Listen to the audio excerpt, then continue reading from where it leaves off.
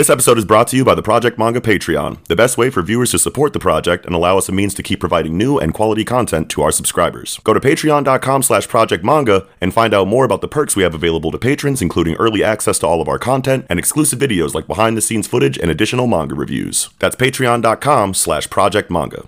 All right, let's get into the episode.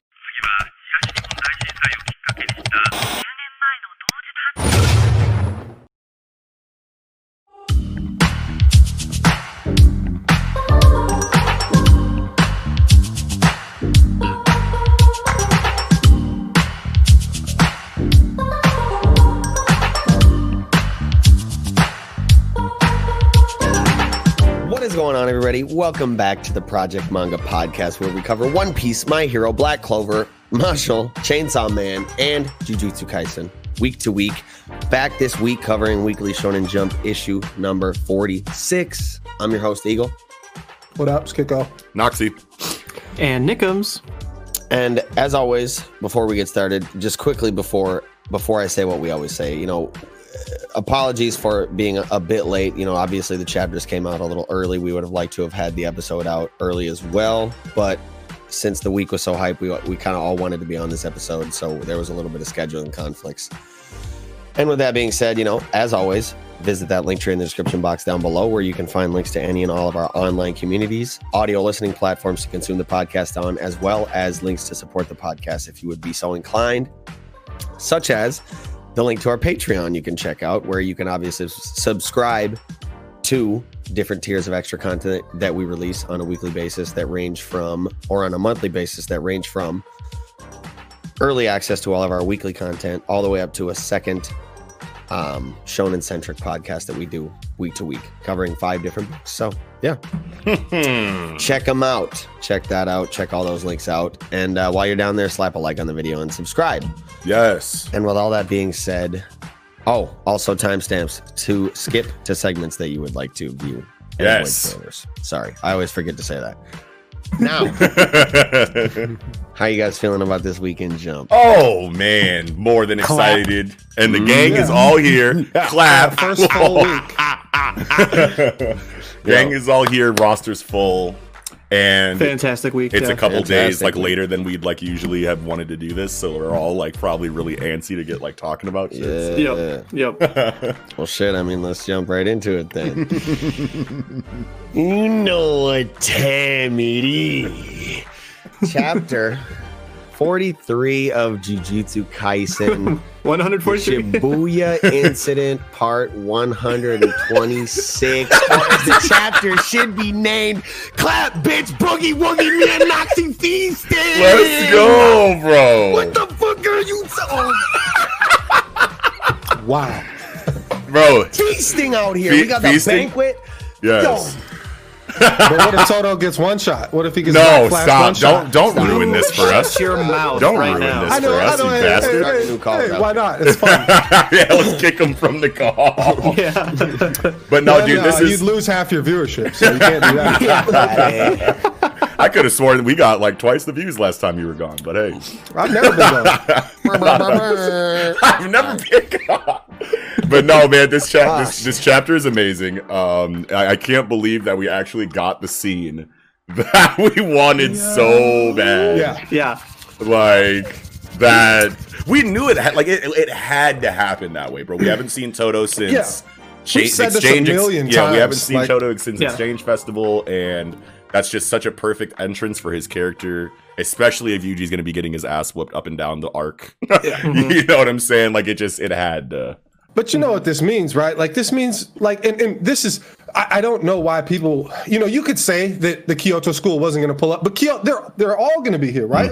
I feel like they are.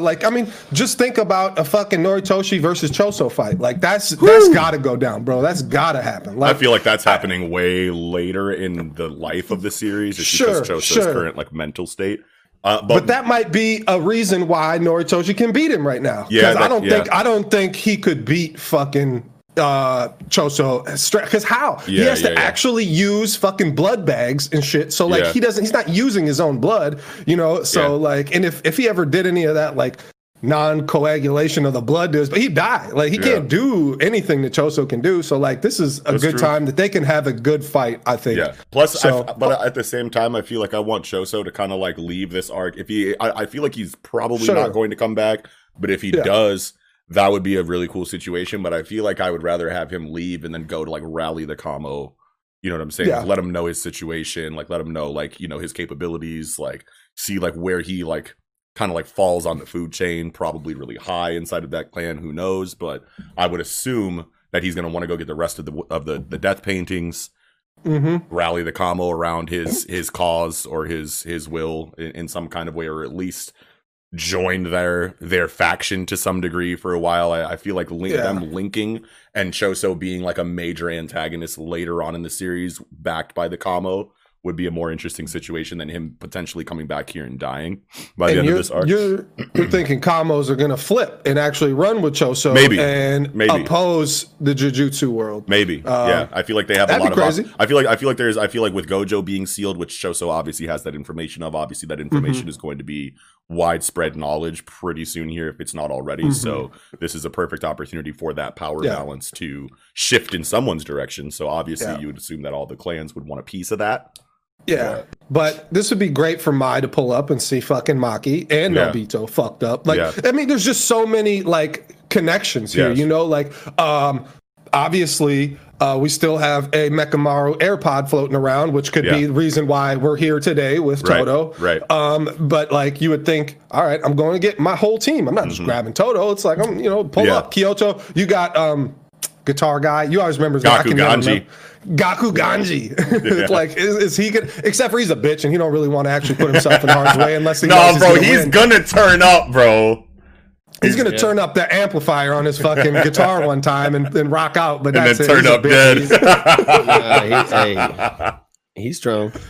Yeah, of course he's strong, but he's but just Gojo soft. even like when you're just watching the anime too, is like the leaders, whatever the higher ups in the Jujutsu world basically are, you know, they're just protecting their own skin type, you know, like they're only trying to do whatever's in their best interest. And who do you see? You see Gaku Ganji is the one that's shown at that time, you know, which obviously you don't really know any of the other higher ups other than, you know, Yaga, because we just met him in the anime. But yeah, I mean, I just think that there's just a lot of opportunity for these characters to get more time. Now we got to get familiar with them, you know, and especially since like Mai and Miwa.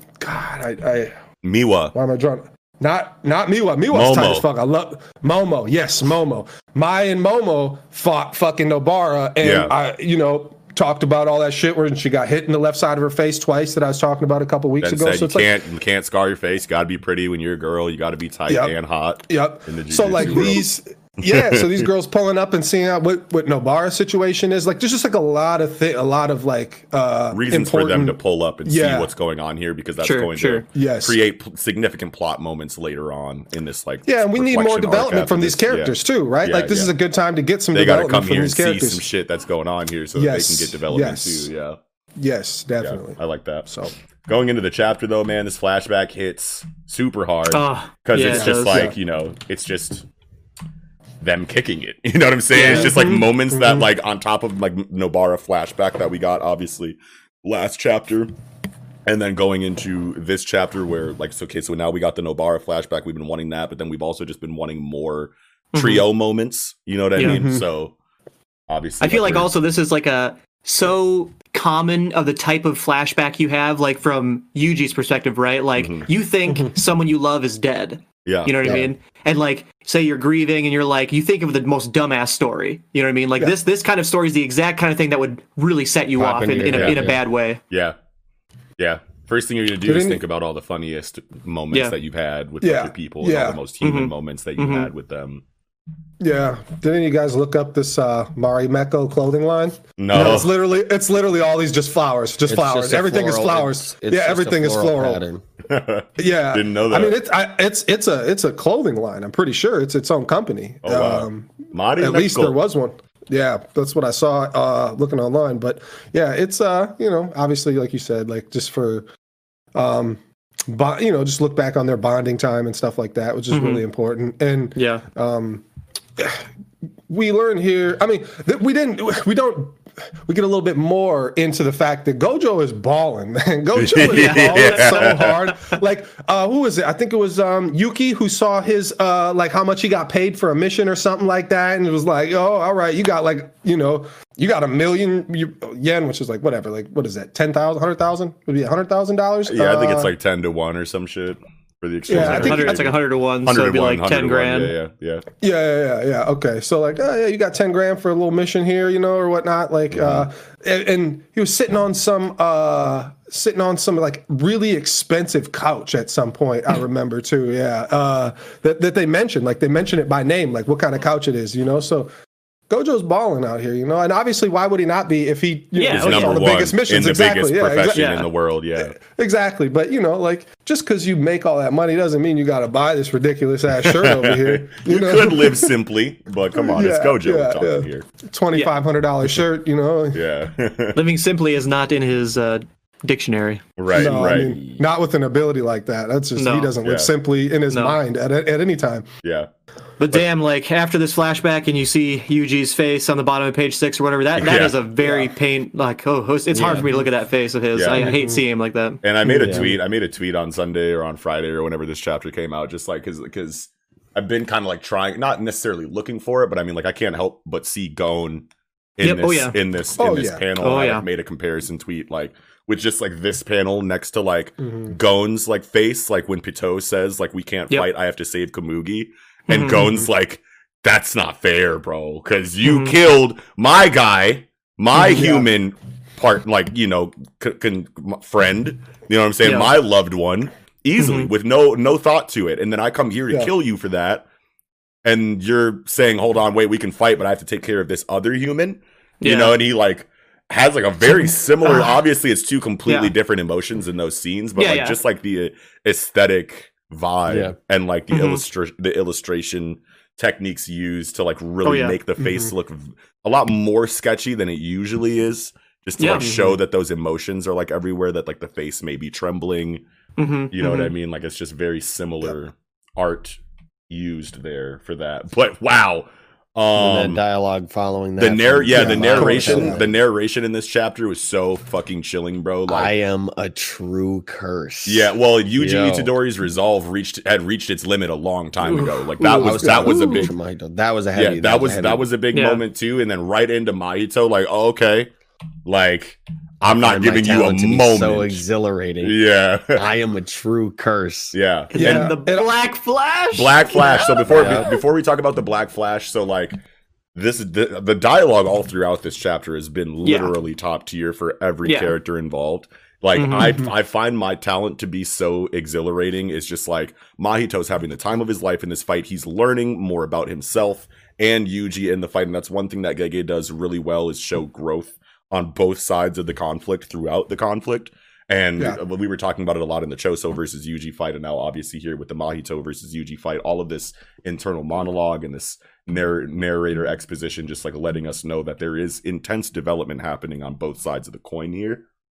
What I really like about it is that Gege does a great job of, like, it's almost reminiscent to Gojo, how Gojo felt when he's like unlocking his like next level abilities and shit. And so like that's what Gege does so well, is that most shonen manga, you see these from villains, or you see these from characters, period. Like they get on these fucking highs when they acquire power or whatever, but it's usually like unearned power. Like Gojo and Mahito continue to earn their, well, Gojo's not going to anymore, but you know what I mean? At that time in the fucking flashback, you know, he's unlocking his own abilities and learning more about himself and growing. Mahito is just going to grow and grow and grow forever, you know, and it's just like so much better than any kind of, you know, power dumps that like a lot of other shonen, you know, manga give. It's just how it happens just traditionally forever. It's like, okay, you get to drink the sacred water, Goku, and now, you know, it's you know, whatever, you know, and I just love that it's always development. It's never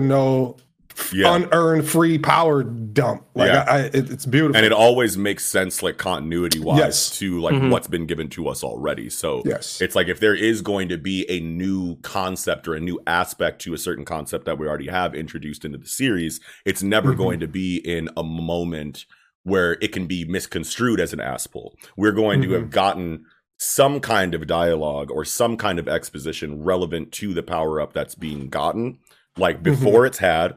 And also most times we'll get that dialogue or that exposition outside of the moments where it seems like it's coming out of, where it could feel like it's coming out of nowhere. It's like, no, we got this in like a very small conversation here that we thought like wasn't like all that big of a crazy, like grandiose scene. And now that we're finally getting this power up in this grandiose scene, we've already talked about this already. You know what I mean? It's not just the new aspect of the concept is introduced at the moment of power up. I feel like that's just not the way you want to do it historically. I feel like that's not as successful coming out of that like Dragon Ball era when we've already seen it already. Yeah, right. Exactly. Yeah, I think Mahito is Gege's favorite character. Yeah, that's what I was talking about a couple of times. Besides Gojo. Yeah. It's just two different ways. More so than Gojo because hero and villain, right? Favorite villain. You could tell they spent some time on this panel, like detail.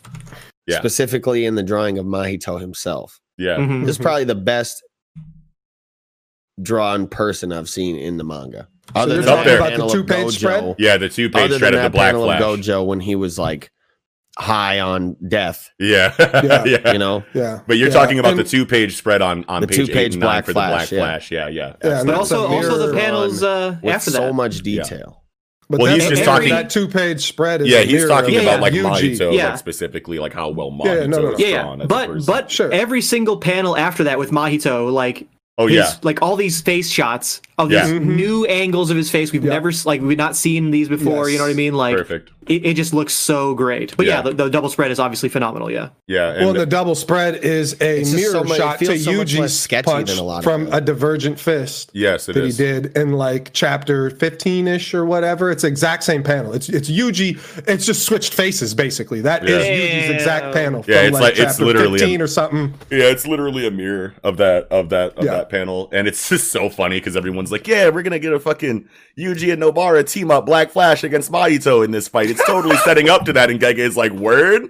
Cause no. Yuji's mental state isn't in a position to do Black Flash. Nobara's KO'd. So guess who gives Black Flash? Mahito. and I love the dialogue on it. Like the sparks of black do not choose who to bless. Okay, so this actually, since it's been a while since the chapters come out, obviously we spent a little bit more time on the internet before coming into this conversation. So one thing that I noticed is that people were bringing up a potential translation error between this scene and the first scene that Yuji tapped into Black Flash, where there was a similar dialogue narration that had it saying basically the dialogue in the officials basically said like Yuji was chosen by the sparks of black, right? When he first used Black Flash, and then obviously in this chapter it says the sparks of black do not choose who to bless, right? Oh, sure. Right. So people are bringing up an issue, potential issue in the translation, and obviously I feel like I'll probably be the first one to complain about a translation situation inside of Jujutsu Kaisen, but inside of this one, I feel like it's not as big of a deal because I feel like the first example of like Yuji tapping into the Black Flash for the first time, I feel like that dialogue there in the narration that says that Yuji was chosen by the sparks of black, I feel like that was a metaphorical like line of dialogue. Like it basically is trying to like add hype to the scene when you have dialogue that suggests that the power is consciously choosing Yuji, but like what's really happening is that he's just so tight in that moment that like he obtained access to such a rare skill, and so like you I don't know, because like tapping into the Black Flash is such a rare occurrence, it makes for like a very poetic and like gripping dialogue that has Gege personifying the Black Flash in a way that suggests the skill must be choosing Yuji, considering the low probability of success, if that makes sense. But in this example, it's like basically saying the technique just isn't biased and anyone can tap into Black Flash if they're tight enough. Like it's a cursed energy thing, not like a specific character, or person or like moral alignment thing. It's just like another Nen techniques. What I mean? Well, no, go ahead, Nick. Sorry. Yeah. I was gonna say, like, I feel like another way to read this is that the sparks of black do not choose who to bless. Emphasis on bless, right? Like you think blessing, you're thinking like, yeah, good people would get this, right? Like, but it's like, bad people can get it too. You know what I mean? Like it's not like a blessing that only is reserved for the good or for jujutsu sorcerers. It's also curses can tap into that too, as you're saying. Just trying to like well, it's all one shared energy out of the country. It's all one shared energy. You know what I'm saying? So naturally, if Black Flash is a like a mathematical proof, you know what I mean, and all you need is just like to figure out the equation, and you have access to it. Like anyone who has access to this energy system should be able to solve that equation in the moment if all the stars align. You know what I mean? And it obviously does for Mahito here. So I just got a question. That confusing, When you were seeing this, they showed the panels like previously, and were they from Viz? Like, see, that's the thing. Like when people are referencing shit back to like chapter 50, you assume they were on Jaimini's box or something. Right? I did assume that, but I went back and actually looked in the Viz. Yeah. Sure. Yep.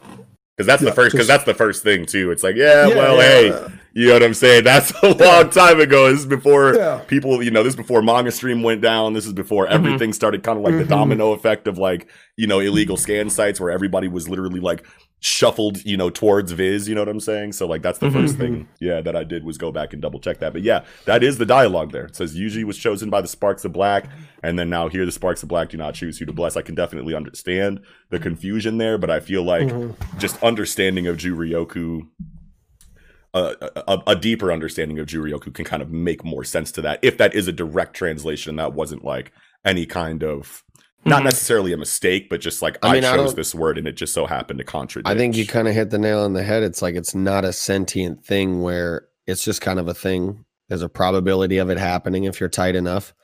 In the moment, it can choose you. The fates can align. You can get blessed by the Sparks of Black, quote unquote. But it's not like a sentient thing that's going to only help out good people. It doesn't choose who to bless. It's there for you if you can tap into it, no matter who you are. It's there for you. That's pretty much it. It's simple enough. Well, it could be possible too that like it should be taken loosely with Yuji's example and the first time, because it's like, okay, they chose him, which would make sense he just gotta. Well, no, he unlocked this skill that he should not really have been able to unlock, right? Like because of the time in the story, like his development, like he wasn't born a jujutsu sorcerer. He just starts eating Sukuna figures, and he's thrust into this fucking new jujutsu world. It's not like he has any fucking like knowledge, like any knowledge he's getting is all on the job training. Like it's not like he's going actually to school and learning about curses. Like you see it like in the anime now. It's like Nobara's like, oh, you didn't even know that? It's like, what the fuck's wrong with this guy? He don't even know. Like it's like, well, cause he didn't get fucking any basic fucking Juryoku or curse training. Like he's not in the school learning about it actually. It's like he's always got something to do. So like when you unlock something that's like supposed to be extremely high level, you just use it like, okay, he was blessed in this time, but like that's not actually, like an actual, like a blessing, like kind of what Eagle is saying. Like I wouldn't say like sentient, but like a divine, some kind of, maybe fate, whatever. Like that's just not how this works, and that's totally fine. I think it has a lot to do with just like Yuji's Juryoku flow in general. Like obviously with the Divergent Fist, we know that there's a lag, from the moment of impact of his physical fist and the Juryoku that flows thereafter into the opponent. So like that is kind of explaining how Black Flash works to a certain degree too. You know what I'm saying? Like you have to like tweak your curse energy in like 0.0001 seconds in a special way, like after impact, in order to like tap into the Black Flash. I can't remember the exact like definition for it, but it's like a timing thing. It's like a focus and timing thing. So obviously your mental state needs to be in a very serene like position. You obviously have to like be focused enough to be able to like access that timing to begin with. You know what I'm saying? So like, and even if you do all that perfectly, the shit still might not happen. Yeah, exactly. Yeah. So it's like literally. Yeah. So it's literally just like I don't know. Like we've seen it in like video games. Like you perfectly line up the the crosshair on the on the ball on the T-ball or whatever. On like Pummel Party or some shit, you know what I'm saying? Like I was thinking of Titus's Overdrive. Titus's Overdrive. Yeah, you know what I'm saying? Like kicking the fucking like special teams kick on fucking in Madden and shit. You know what I'm saying? Like you just found the perfect spot. Hit your free throws, everything. Wind scar. You know what I'm saying? All that kind of shit is like similar. You know. Type shit, you know what I mean? So naturally, if it's a shared energy system, anyone's going to be able to tap into that if they meet the requirements. So I think that that's really fucking cool. This speech, yes, bro, was crazy. Yeah, like this man spitting. Yeah, and I feel like Mahito also at the very beginning, like, you know, I bet you thought you were going to do some pest control. You're going to go on a little, fun time. You're going to kill some spirits or whatever. That is, like, I think exactly what Yuji thought, right? Yeah. Oh, yeah, I'm going to get in there and clean up, right? It's like, well, and it's come on. Like, oh, no, this shit ain't sweet, bro. Just because you're the main character don't mean shit in this fucking story, bro. Mahito knows how much Yuji's resolve has been broken, and he's just fucking twisting a dagger in him. He's just twisting it. It's like, I'm about to break your shit more. I'm going to break your resolve even more than it already is. Yeah. Like, this is how we do it. This is war, basically, and that's the rest of his fucking dialogue is all there. Like, this is basically a clash of ideals, you know? Yeah. Whoever wins this fucking fight is right, basically. Might is right, like all history. Whoever wins tells the fucking history, basically. Exactly. So, the strong decide the laws. The strong, you know, whoever wins decides what's, you know, punishable, what offenses are punishable, what's good, what's bad. You know what I'm saying? Like, obviously, you know, like everyone has their own moral compass, and like no one's going to agree that murder is okay, probably. You know what I mean? But if the person who's in charge says that it is, then after X amount of time of that person being in charge, that's going to be the normal outlook. You know what I'm saying? Yeah, so definitely. So that's I love the philosophy, you know, inside of this speech. I love how inside of, you know, Mahito's character, he's basically saying like exactly what Kiko's saying. You know what I'm saying? Like what's right. We're fighting to decide that right now. Yeah. You know what I'm saying? Like, you think you're so right because you have so many people agreeing with you. You grew up in a way that, you know, you probably like got like, you know, the golden rule, like do unto others. You have all this stuff taught to you. It's like, I didn't get any of that. I'm literally a curse that was born from the malice of your entire species and the fear that your species shares for one another. I did not go to a school. I was not brought up in any kind of religious household that taught me, you know what I'm saying, thou shalt not this, that, and the third. This is just a clashing of ideals, like you were saying. It's just two characters who have certain goals, certain outlooks that just so happen to be in a conflict right now. You know what I'm saying? And this kind of like was going into like the motivations, you know, that I kind of like talk about, like when it comes to like goated villains, especially inside of like shonen storytelling. You know what I'm saying? Like, does the villain have motivations or dialogue or behave in a way that challenges the outlook of either the main character or the reader? If both, great. And like if Yuji sits here and goes, hold on, this motherfucker is spitting, then like that's the kind of internal like character conflict that I feel like is very important inside of the genre right now. But I mean, like, even if Yuji's resolve is never like shaken and he completely decides in his own mind that he knows what the right thing to do is and nothing Mahito says to him could ever sway that. If me, the reader, is sitting here going, hold on, this motherfucker Mahito's kind of making sense right now, then like that's a really big deal still too. So yes. Yeah. So yeah, that was huge dialogue, and man. Yes, sir. Even bigger, it seems. Oh, that clap. The clap, bro. Had me like literally like, I can't even say what I want to say because it's just too graphic. But that panel, bro, had me just on bliss, bro. Hell yeah! And I want to talk a little bit about this like poetry that Todo is spitting. You know what I mean? So like, because we know who it comes from, right? Yeah. This is a actual poem from a story, The Tale of the Heike, and it was like from around the year 1300 or whatever. But like the entire, you know, this is the opening line of this like book or play or whatever, right? And it's talking about impermanence, right? So I absolutely love this because, you know, this is just perfectly encapsulating Todo's, I think, you know, attitude, you know.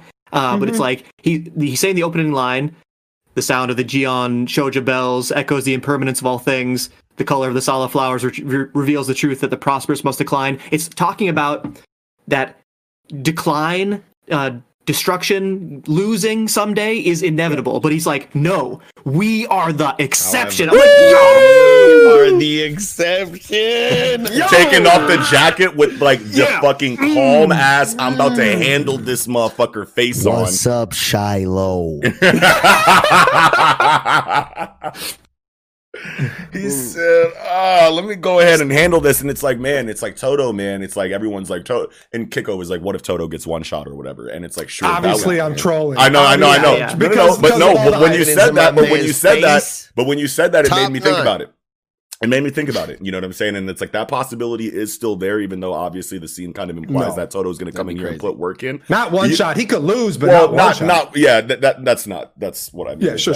Not necessarily one shot, but like Toto could get whooped here. But like at the same time, it's like you remember like Toto's been talked up like heavy. Obviously, we've seen him in combat and know that he's not to be trifled with, but we also like have like war stories of his like talked about from feats, younger kids. Like he what did he do? He fought like 5 or 10 grade 1 curses by himself without even using his curse technique. Yeah, and like 1v5 first grade curses. Like that's a big isn't he deal. Isn't he the only student who has soloed a special grade by himself? Yeah. I also feel like when Yuji's fighting Mahito, obviously Mahito knows that Yuji's a hard counter to his ability because he can't do the transfiguration or whatever, and he's like, oh shit, Kugisaki also a hard counter to me because like she can use resonance or whatever. I feel like Todo is not necessarily like a hard counter, but I feel like he's like, if not a hard counter, like one step down, because think of all the times where like Mahito splits, okay, boom, I'll just flip you around. I don't care. Yeah, exactly. And also, when Mahito is stretching out, you know what I mean? Like stretching in a direction or like being all... His attacks are so directional, you know what I mean? Mm-hmm. That if he gets flipped with anything, it's going to really... throw him off his entire you know what I mean? Style. So this is something that we got to talk about too. Is Todo cannot use Boogie Woogie on something that doesn't have Juryoku. He can't use inanimate objects to flip. It's not like Shambles. He can't. It's not. I think that's right. That's right. But he is recurse tools because they have. Yeah, because they have Juryoku. It's the only way reason he could do it with Playful Cloud. Yeah, exactly. Right. So you got to think like, and maybe that's why we got little Nita here. Akari's little brother, right? Like. Maybe like he has some other because he's obviously got healing abilities, but maybe there's something else that he can do. Because you think of like reverse Jujushiki. I don't know, like maybe he can like imbue fucking little fucking pebbles and shit with fucking Juryoku just enough to let Boogie Woogie will be effective, but with like a Shambles, like something that's gonna make it or his necklace. So people were like, oh, what's this necklace? What if the necklace is nothing more than it just has curse energy in it? It's just the simple artifact has energy thing that he can have on him to help, help his movement speed. Give him one thing off jump to switch around with. Throws the Jesus piece and switches to it. It's not Jesus, but Oh, it's like that dude's quirk in like the UALA fan like movie that they made for like My Hero Academia, the black dude who can like trade places with his backpack by like throwing his backpack. You guys remember that video? I don't know if you guys ever saw that. I don't think I've ever saw it. It's a super like high like quality where it's not animated. It's not animated. It's live action. Yeah. I remember. It's got Zero from like holes in it and shit, like all grown up or whatever as like the villain. But it's a fucking black dude with a fade that like has the backpack. The backpack's got a pin on it, and like his pin's like. His quirk, basically, he can switch places with that pin or teleport to the pin whenever, but it's on the backpack. So when he fights, he fucking throws the backpack and then teleports to it and like knocks you out. Yeah. It's like shit. That's could be shit like that with like Todo. With this necklace. Well, shit. But the Nita, Arata says Kugisaki. She's gone. Probably dead, which means dead. She's not dead. She's not dead at all. Yeah. No way. She's gonna be missing that eye though. For sure. Eye patch Nobar is gonna slap though. Mm-hmm. I mean, he ain't gonna wear the eye patch. Yeah, maybe not. I mean, she's about to have the scar out. Like, but like just like a hole in the eye. I doubt she'll want that. I doubt you get a fake eye, I guess. Yeah, you can get a fake eye, but I doubt she'll want a just gaping hole in her face. Like she cares. She don't care about this beauty shit. Yeah, she does. Yes, she does. Yes, she does. That's like a whole thing. She's about to. She could change the game and revolutionize it and just like own it or whatever and just like show that change in her character. But based on what we know about her so far, we have pretty good reason to believe that she'd want to watch the ending. There. Watch the ending of the new anime where she comes out with fucking 10 shopping bags dancing. That shit is fire. Yeah, that shit's super fire. Yeah, but man, what is this next chapter going to be? I'm going in next week blind. So that if no, you're not. Yes, I am. Yes, I am. Yes, I am. No, I'm dead ass. I'm dead ass because I want to start reacting to this shit too. So never know. People you're lying again. His line is I'm gonna try. If I can do it, then he's got alts in the Discord. He's gonna be finding the links. Let me try, damn it. No, yeah, I hope you do. And you have done it a couple of times. You said it, and I know you did it a couple of times. I have done it a couple of times. It's just hard. We gotta give you a little shit, because you're the one that has the least fucking resolve to wait. Bro, I'm looking at all day 1 spoilers, day 2 it ain't spoilers, hard. Raws. I know, and then you try to say, I want to talk to you about Zoro opening his eye. Get the fuck out of here. It never happened. I remember the days where I was really going through it, where the entire manga chat was still reading the scans, and I was the only one waiting for the officials. Yeah, and we were clowning you. We were clowning you for that, too. Literally, they made it a point not to talk with me about shit. Like, I'd come in there saying shit after I read the chapters, none of them would say shit. We'd be like, we already talked about it. So the fuck what? That's the system. That's the it's I'm gonna wait for I'm gonna conversation 500 times a night at con drunk. Talk to me again about the fucking chapter, you fucking dick. Let's move on. I just want to make you feel bad for not reading scans. I'll talk to you about it no matter what. I'm not talking to you. I wasn't calling Noxie specific. No, I know. I'm just saying how I probably felt back then was probably just like, should have read the scans, bitch. I ain't talking to you about shit. Anyway, man, Chainsaw Man. Oh sure, yeah. Are you? Are you? I think I'm good. I'm good too. Jujutsu Kaisen. Yeah. We've had a surprising amount of fun for how obviously the Todo, but this chapter is really not that much fun until the clap. The clap. I was very depressed reading this. We had a good enough amount of fun here. Thank you, Todo. Thank you. Toto, we needed it desperately. We just needed it. That clap was drastic, bro. Toto's beating his ass. I know I was trolling, but Toto's beating his ass. Toto's about to serve, dude, fam. Hell yeah. I can't wait. With a viciousness that we haven't seen yet, bro. But he is getting Yuji back up. Yuji's about to participate. Get up, brother. Let's go. He's about to fucking, boom, and shock his fucking resolve back into this shit. He's about to fix Yuji, get Yuji back up and running too. Like that's gonna be so hype to see Yuji do his stomp again. I don't know if he'll do the stomp again, but man, we might get the stomp though. Yeah. Not good. We're feasting, bro. We are feasting, bro. We got the boogie woogie, dude. I can't believe we actually called that fucking scene. I know that. I mean, a lot of people probably did, but we have been. No, hell no. We have been saying that for. We were there day 20 weeks. Day 1, we were there. Yeah, as soon as the Yuji and Shoso fight started. Bitch. Yeah, we were literally saying Yuji's gonna be in a hairy situation. All you gonna hear is the boogie woogie. You didn't even get the boogie woogie. You just got the clap. He didn't even say shit. That was enough. Yeah, no, and honestly, this poem is better than the boogie woogie. The clap and this poem hits way harder than the boogie woogie and some get up, brother. Like, nah, hell no, this shit slap. Get up, brother. Now that you mentioned the poem one more time, just one quick thing. It's like name of the crop. But just one more thing about the poem and just Toto's character in general is that it's just he's a masterfully done character too, and Gege's so good with all his characters because it's like you were led to believe that Toto was going to be the biggest douchebag meathead and just beat Megumi up because Megumi was boring to him and like, okay, what type of girl you like? Oh, we don't like same type of girl. We got hands. It's like that's so dumb, but like then you start to see him grow and like he is very fucking poetic. Like he loves poetry. Like it's like he's a deep character. Like, and I can't wait to explore him more. I hope we like get other things other than. Yeah.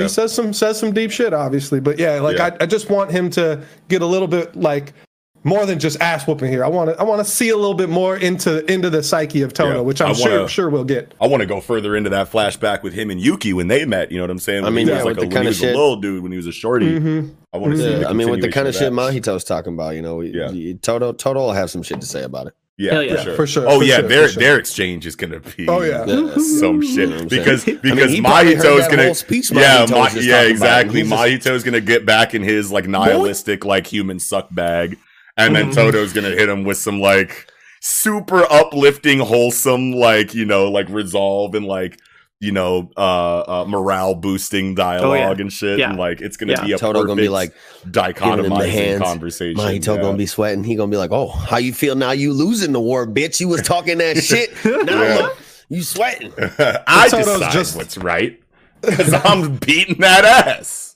Yo, and what's right is tall women with big butts. That's gonna be the new law. Todo's just a walking morale boost, obviously, and like he's been for the whole story. And I mean, obviously not when he was first introduced, which was so great to see that like is who he was, and it's just so, man, it's a morale boost for the reader too, which is just so amazing. It's like we needed the morale boost so bad in this arc right now. Like, So yes, this was the perfect moment for Todo to come in. This hits harder than him coming in for Choso. Yes. Even though if he came in for Choso, we would have probably gotten more action out of him by the end of the arc since he's been here the whole time, but he also could have just got whooped. And that would have sucked. But yeah, I'm good. Yes, we can move on. We're talking too much about Todo, man. We're there's no such thing. Dude, there's no such thing. And two, we haven't seen this motherfucker since like chapter 40. So, long, we're gonna talk about him. So I'm trying to get a Todo spin-off, bro. Ooh, I'd read that. I would read. Yeah, me too. Yeah, I mean, I'm there. Shit, I'll read a Miwa spinoff at this point. Get murdered, bro. Like, I don't give a fuck. Just inject it on an IV. Hell yeah. But yeah. Well, then with that, I think we can probably go ahead and move right into chapter 89 of Chainsaw Man. Go get him, Chainsaw Man. Man, go get him.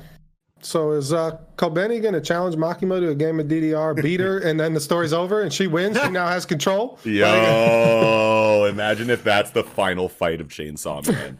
It's Kobeni versus Makima in DDR. This was really Kobeni's training arc, right? Like, this is oh my god. Dude, I love this chapter. Was like so cool. Crazy, but like, it's crazy, but like very weirdly composed. Mm-hmm. But y'all ready for coochie chains? You saw that? Noxie's seen it on Twitter. There's some guys like, ooh, they're coochie chains. I think I'm gonna have to pick up Chainsaw Man. It's like, man, we don't want you. Man. We don't want you for coochie chain love, bro. This ain't Gucci Mane. Coochie chain, no. Gucci chain. Gucci chain LaFleur. So that's from the woman. Yes, exactly. That's what absolutely. I'm exactly. Yeah, that was my whole Twitter post was about, like, just watch us. How about if you know? Yeah, if you think these are coochie chains, then you'll be surprised to know that we already called these womb chains, and that sounds way better. Read for womb chains instead of coochie chains. 2020. Womb. So Makima mentions that she's been killed now 26 times by Chainsaw Man, and she says, "Why is it that you won't eat me? Is my body that unappetizing to you?" Do any of y'all have like an idea? Does that question mean anything more than a simple question? Or like, is there a reason that Chainsaw Man does not eat Makima? I don't know why it could be that, because I see the side profile of her on page 6 with this thing poking out. I don't know if that unappetizing is the word I'd use, because that's looking scrumptious to a motherfucker like me. You know what I'm saying? Licking my schmackers to this one right here. Knox likes the 2D girls. Step on me, Makima. Actually, is it? But anyone? I'm simping. Okay, I'm there. I said it. Yeah. Ready to be stepped on at a moment's notice. But yeah, I don't know. I don't know if that holds any kind of like actual. I never even thought about it until you brought it up. But that is a really interesting question though. Then, because like now I'm wondering why he isn't eating her. You know what I'm saying? Is he not eating her because he's still Denji and he like still like likes? Well, no, because even before he was Denji, the previous 25 times he killed her, didn't eat her. Right. Yeah. Yeah. I mean, it's really hard to like, because I would just assume that Chainsaw Man. I mean, and not this time in particular, because it's like Pochita, but like, I don't know, maybe it's always been Pochita, like in other iterations that just decided not to eat her.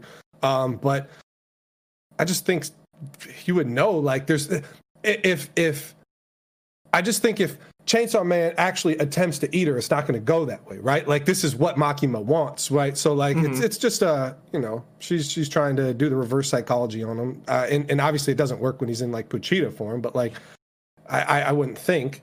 But so wait, Eagle, you said even when I said that like maybe he's not eating her because Denji doesn't want to eat her because he still like likes her or whatever, and you said even before that. What do you mean? He's killed her 25 times previously.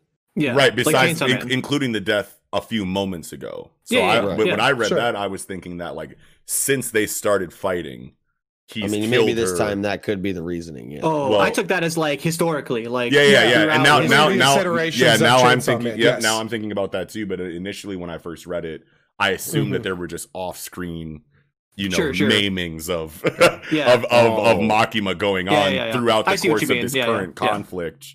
And she's just saying like, since we started fighting, excluding the death a few moments ago.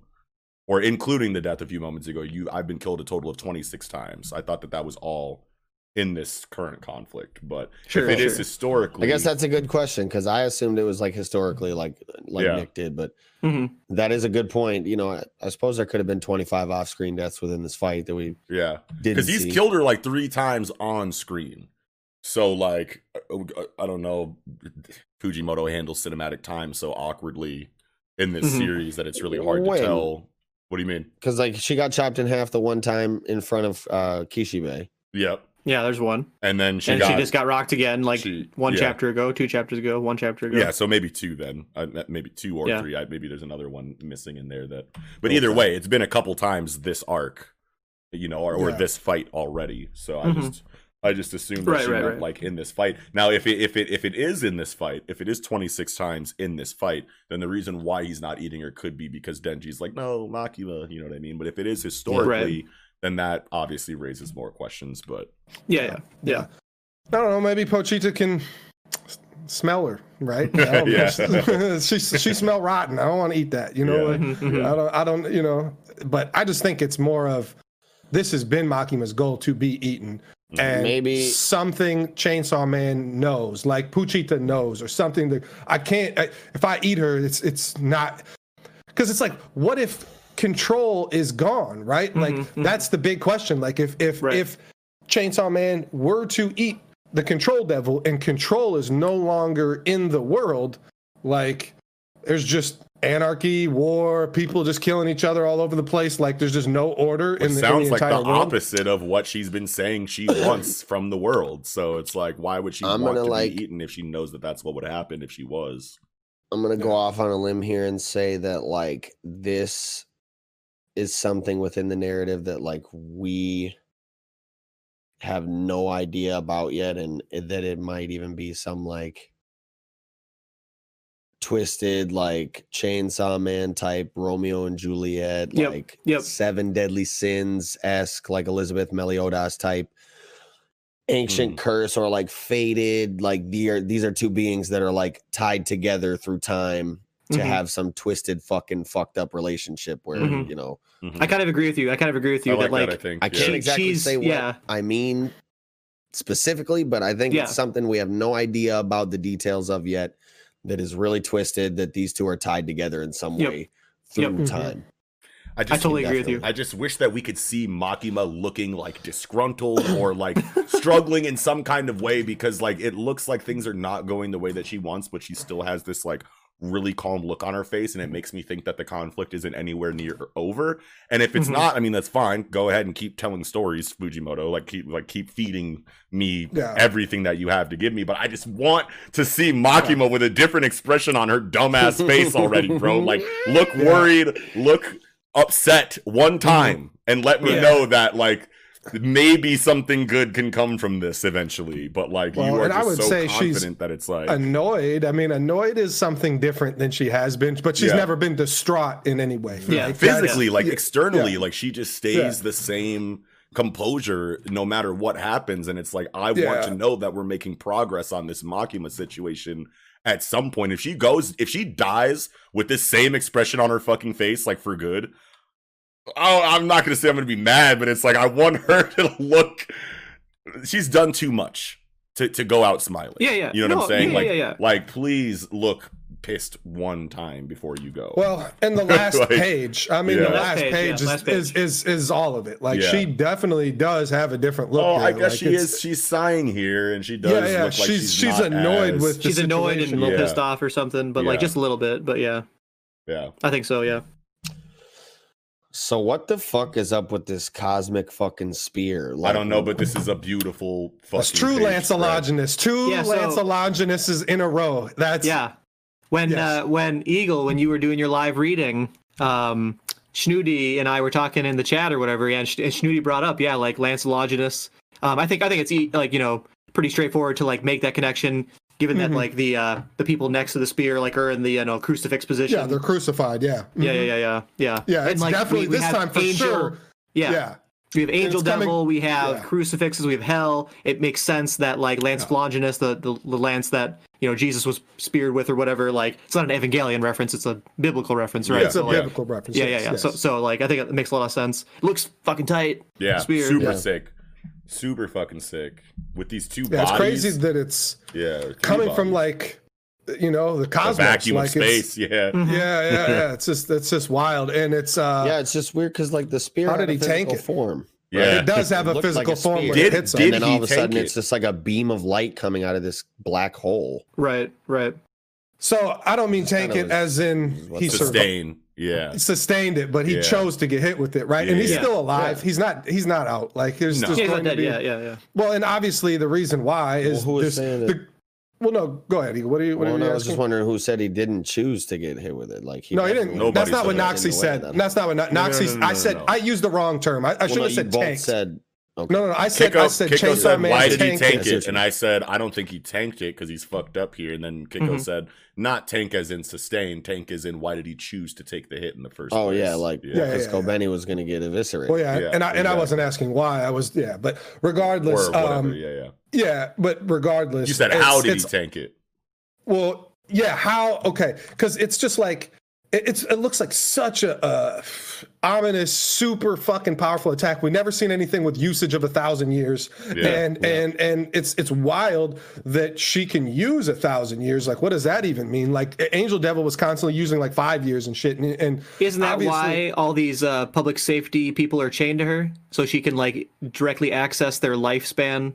With this ability, that's kind of what I took. Or directly access their devil contract abilities. No, I get that, but like the whole thing, you know what I mean? Like Kiko just said, like why can she just use 1,000 years? Boom! It's like, because she has control. She had 1,000 years of people right there. Well, not only that. Question that I want to ask: does she have now like?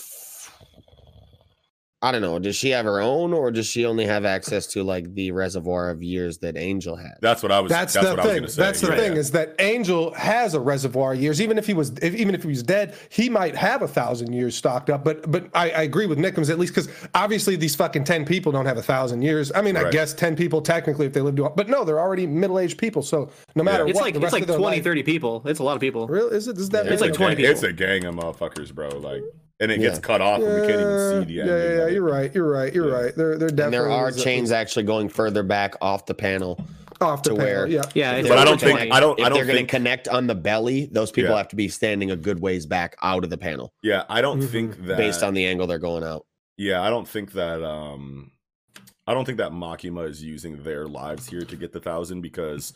No. I feel like she would rather keep these people shackled and have access to their devil contract abilities if she needs, rather than sacrificing. If they have devil contract, these are all devil hunters. I can prove that they do. Yeah, I can prove that they do. Build up more years though. I think she can build up more years. I think she's using Angel's years. I think exactly. I think that she's using. I think that she's using Angel's pool of years. I think he's got a lot stocked up. Yeah, she's probably using his, but she look can at probably this page still 3. Continue to stock them up. You know. Page 3. Yeah, page 3. Page 3. Makima's sitting on the fucking railing there, looking down at the guy who's already dead. Chainsaw Man already killed him, who is a devil hunter, and she's resurrecting him. Look, he's getting up, and he's the one who's in the front of the chains. That's right. That's the first one. So this is Makima accessing their devil contracts for sure, and not using their usage. Yeah, I highly doubt. I guess. You very well could be right. I don't think what you're saying is definitive. It's not definitive. She picks up a dude. We don't even know that he had a devil contract. Yes, we do. Yeah, we do. I guess we know that he's a devil hunter because he was sent to fight Chainsaw Man. You don't need a devil hunter contract to be a devil hunter. I mean, you don't, but like, why would like a devil hunter without a contract be sent to go fight this threat? He didn't. He just heard it on the radio and said, "Oh, I'm in the area. I'm going to go fuck this thing up." Oh, he said he heard about it. Okay, but like, he said like, good thing I just like stumbled around here. Like, true. Okay. And so it very well could be she literally had 980 years saved up, and it's like, aha, great. With this one, it's settled. I have 1,000 years. Yeah. So I don't know. I don't know. Sure. Either way. Yeah. That's true. But it's just so Angel had to physically touch you to take your years, right? Mm-hmm. So like that, it's just it would be a way different application. That's true too, though. Angel had to physically touch you to take your years, and so her connecting these people to chains. I mean, we've only seen her do this to people she was taking their devil contracts. So it's just I think it's more likely. I mean, especially because obviously the lance comes out of because he said 1,000 years. It's clear that it's Angel's ability, but it still comes out of the fucking halo of fucking intestines. Or whatever. But no. I mean, and I was bringing up this whole point originally because it's a fucking beam of light from fucking space, and obviously we see the physical fucking lance being pulled out. Right. Yeah.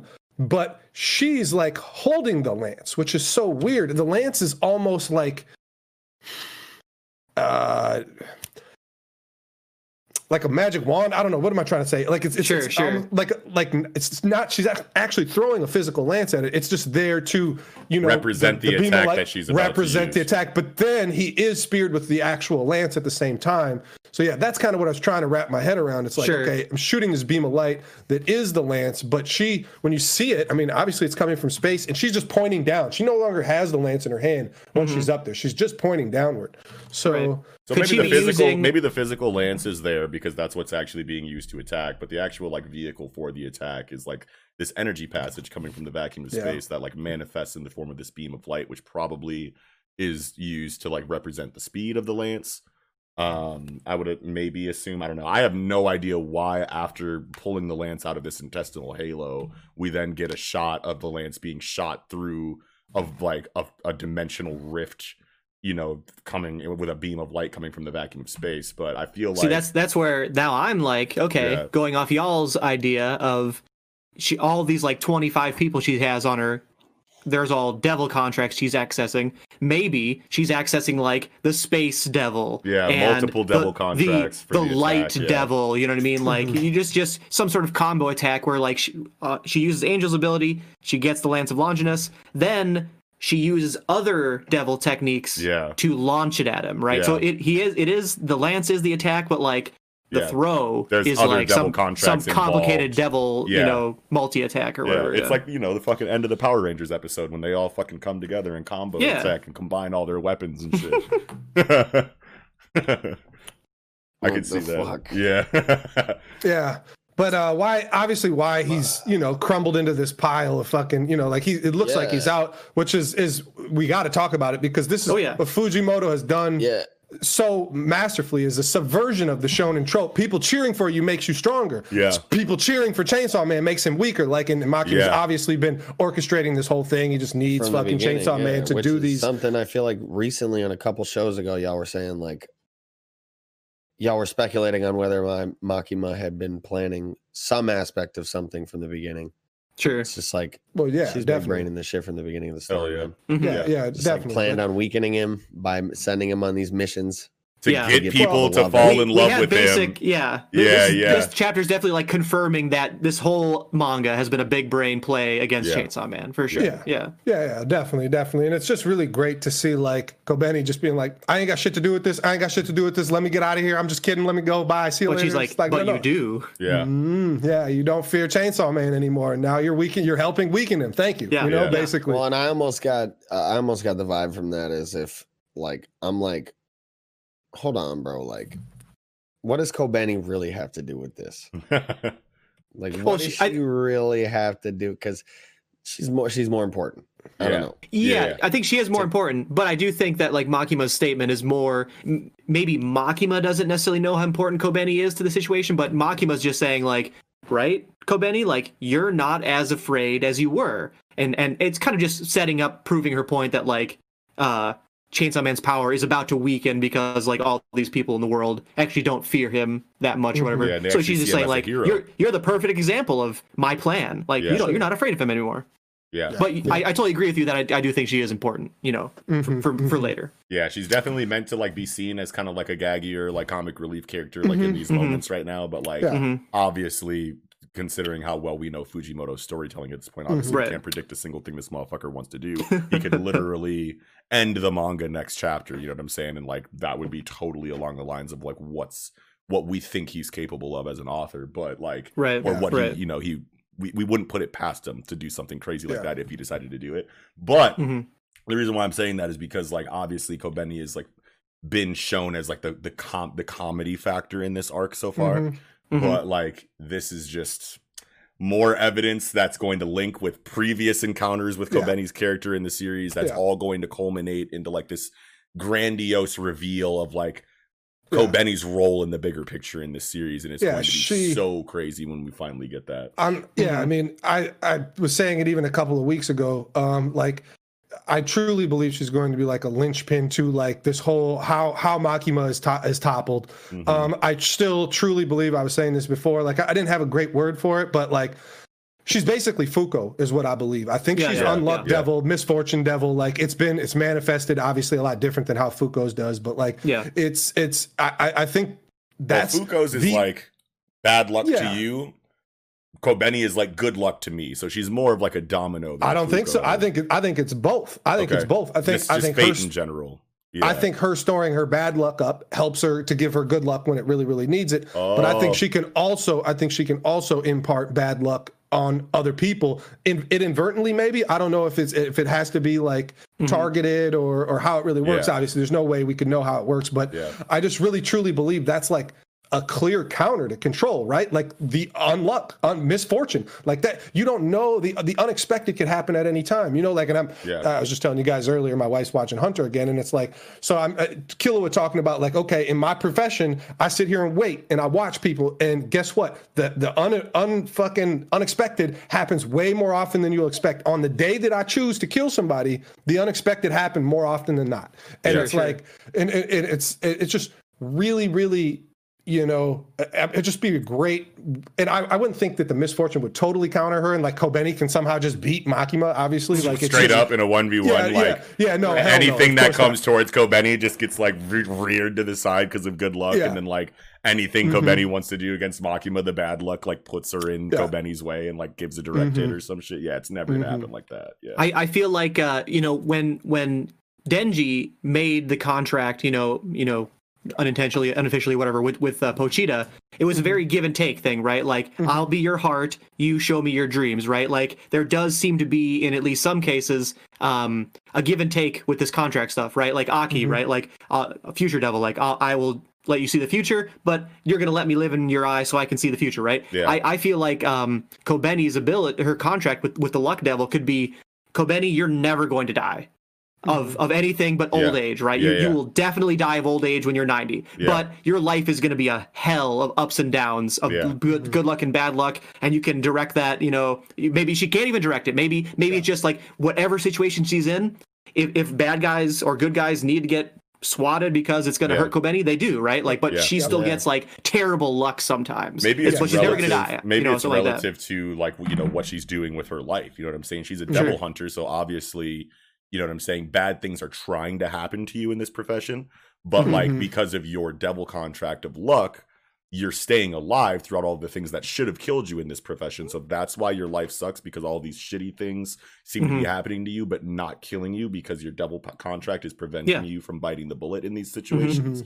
But like if she was just like decided to be a regular person, life probably wouldn't suck that bad because she's not in a profession that attracts negativity. You know what I mean? Yep. So I do have a big like a theory about the last panel of the chapter. I was going to talk about it too, but go ahead. So here's my thoughts, right? Here's my thoughts. So like this is just more people, you know what I mean, like cheering for Chainsaw Man, but like before in the chapter, everyone's like, Chainsaw Man, hearts, with a sign, Chainsaw Man and hearts, and everyone's like, yeah, Chainsaw Man, yeah. And of course, now we have our hero, Chainsaw Man. He's he's weakened, he's bleeding, he's dying, and Makima is just like sighing, and she's winning, and it's like, what the hell's gonna happen? I feel like this last panel of people with literal chainsaws, and like we have a Jason mask, and we have like a Halloween mask, Chainsaw Massacre, it's Leatherface, Leatherface for sure, Leatherface. Like these people are literally gonna start killing people, or maybe organizing to kill devils, and all of a sudden this like fear of the chainsaw is going to respark. The fear is gonna spike immensely. Like all of a sudden, all these people are just gonna be like, oh, this is good. And then all of a sudden, boom, Chainsaw Man's just gonna get up, and that's gonna be exactly how it's going to happen, bro. Right. Sounds right. Yep. I agree. Don't even want to throw my thoughts on the last panel out anymore because I feel like that's so perfect. They just start hacking people up. Yeah, be like, word. Oh, okay, so wait, us liking Chainsaw Man is weakening him. Oh, wait, you're telling us rooting for Chainsaw is got him fucked up right now? All right, bet. Well, if we have to fear Chainsaw Man in order for him to be strong, then. Especially since this stuff is all being broadcasted. Like that's the key is that okay, oh my God, Chainsaw's great. He helped me on the train, whatever. And that person just gets out on TV. Yeah. It's like, and then you got the fucking newscaster guy who's actually in the booth, you know, and who knows, it'd be crazy if some fucking, like, just, you know, a cameraman came out, you know, just chainsawed the fucking anchor that's on TV. And just the camera. Shit's going just crazy for some reason, which is hard to say.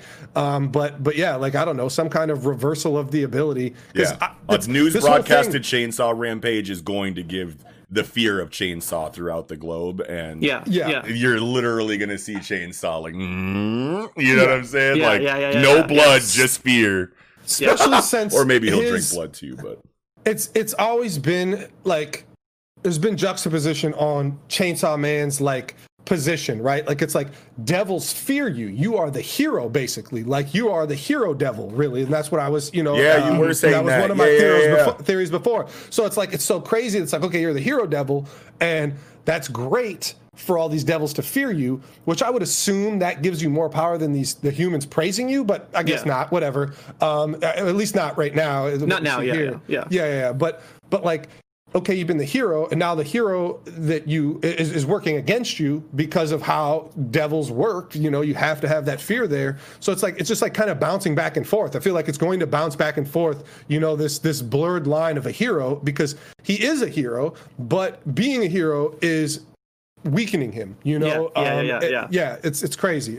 I can't wait to see how that plays out, because like exactly how Nick, it's just exactly the same thing you're talking. It's just like these people just got to start hacking people up. What are you doing with a chainsaw out in the fucking crowd of people? Anyway, two of you guys. That's the only way. More. Yeah, we're celebrating chainsaws, baby. Yeah.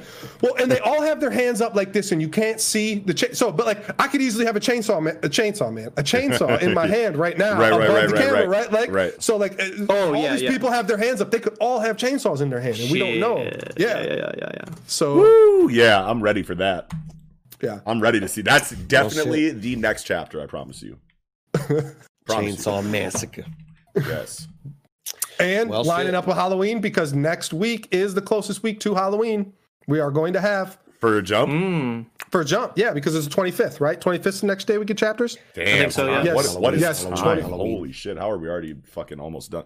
Well, not even already almost done with this year, because this year's been a decade long, bro. Like, But then November 1st. So it's October 25th, then November 1st. So November 1st is technically closer, but but it's November now. Halloween, but October is now over. So I know y'all saw that meme that was like only 3 months left of 2020, and it was like those 3 months, and it was the Royal Guard. It was it was Poof and Yuppie and Pinto was October, November, kneeling and December. Down and shit like y'all ain't ready for this shit. Oh my God. No. Alrighty then, with that, I think we can go ahead and get right into chapter 35 of Mashudu, Mosh Burn Dead, and the Victory Celebration. I'm going to keep it a buck. I'm going to keep it a stack. Just them Abel's backstory with his mom was pretty good. Okay, yeah. So like, one thing I want to say is I don't know how I feel about this chapter, and we're going to talk about it, and you guys will probably you guys will probably either agree or disagree. No. But I already agree. But like this chapter compositionally felt like, okay, so like it obviously starts off with this backstory. We get the pathos for Abel, and it's like, okay, now we knew that was coming. But then, like, I don't know how I feel about the aspect of, like, okay, he gets the fucking, like, body slam last chapter. And, like, I wasn't expecting that to be the end of the fight entirely, because obviously I have a whole theory around that body not even being real. So, like, I'm thinking that we're going to see something about that this chapter, and then we get this background, and then it's just, okay, the fight is over, and everyone is celebrating about it. They're having the after-fight conversation, and it's like, okay, so you get body slammed, the fight is over, but your body just got back up and doesn't look like it's in any danger at all. So, like, what did you lose? So, like you have just decided that after you took that damage that there's no other reason to continue fighting, even though this is clearly not your body, bro. Like, this is clearly not the right body. So, like, it clearly is his body, yo. No, this able body, bro. It's able body. You still believe that? This able body literally just got right back up, is still continuing to not open its mouth when it speaks, and is continuing to have the exact same expression on at all times. Like, we don't even know that he's taken damage besides the dirt on his face. Like, otherwise, he's still the exact same. Does look like a blood coming down. Does look like blood coming from the top of his head. Coming down. What page? Page 6. That's a shadow of his hair. Nope, that's blood. That's blood? That looks like blood. That's way lighter than any blood that I've ever seen in that exact same position. But, it probably is blood, because then we see it again on page 8 when on the Humph panel. So, like, but it's just, I don't know. It doesn't look like blood to me, but it probably is blood, or whatever we can assume. Your point still stands. No, your point still stands. He got fucking pile drive by fucking MASH on your head on the cement that broke and rubbled the cement. This guy should not have survived. But this has happened several times in the manga already. It has happened several times in the manga already, which is why it's not that big of a deal, I guess, but at the same time, it's like you're the final boss and you're basically losing the exact same way Abyss Razor did. You take a big attack, you don't look like you're all that hurt, you have a conversation that says, I understand that I've lost, and then continue on. So we can assume that that's just the manga following the formula that it has doesn't really like kill people, right? No, it's not even no. It's not even about killing all of his puppets at this point. Like, he beat the big puppet's ass. He beat Lemon and Finn's ass. And he beat all the fodder puppets' ass. Like, what other puppets can he throw at him? You're right. So and he need him in the face hard as fucking suplex the shit out of him.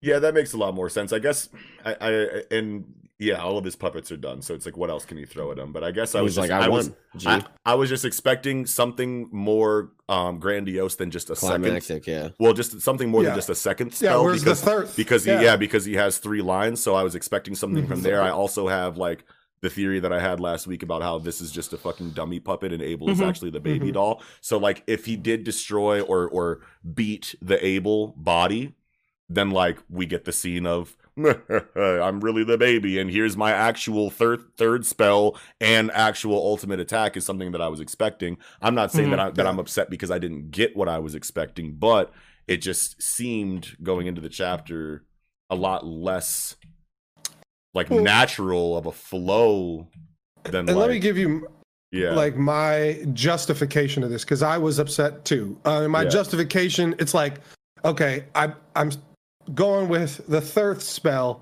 is just the fact that he had a fucking tree of puppets in the back that are feeding him energy, which it has restored him his health, which seems weird because this was like a mana thing, but, like, I don't know, maybe it can restore his health too, because it's just like, Abel isn't a guy who has shown, and obviously he hasn't had much screen time to show, but it's like, some of these people who have taken physical beating have shown, like, physical prowess. Like, Dote took physical beating and he showed physical prowess to, like, back it up. And it's like, when you have MASH going to, like, this Abyss Razor far, this extent.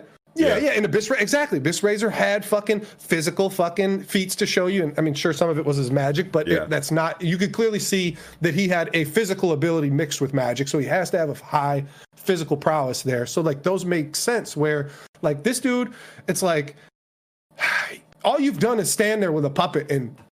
If you make MASH go to that extent to really first knee you and crush your whole fucking face, and then fucking pile driver you where you see your head get smashed into fucking cement that rubbles, you should not just get up and walk off like this. Like, it just if you don't have any, like, physical I think there's a lot of evidence in the story that these are pretty high physical ability mages in comparison to other. Sure, and you can always make that assumption. Even with this, even there's evidence. Even with this dude on page 14, the sword is right. This person who may or may not be Lance.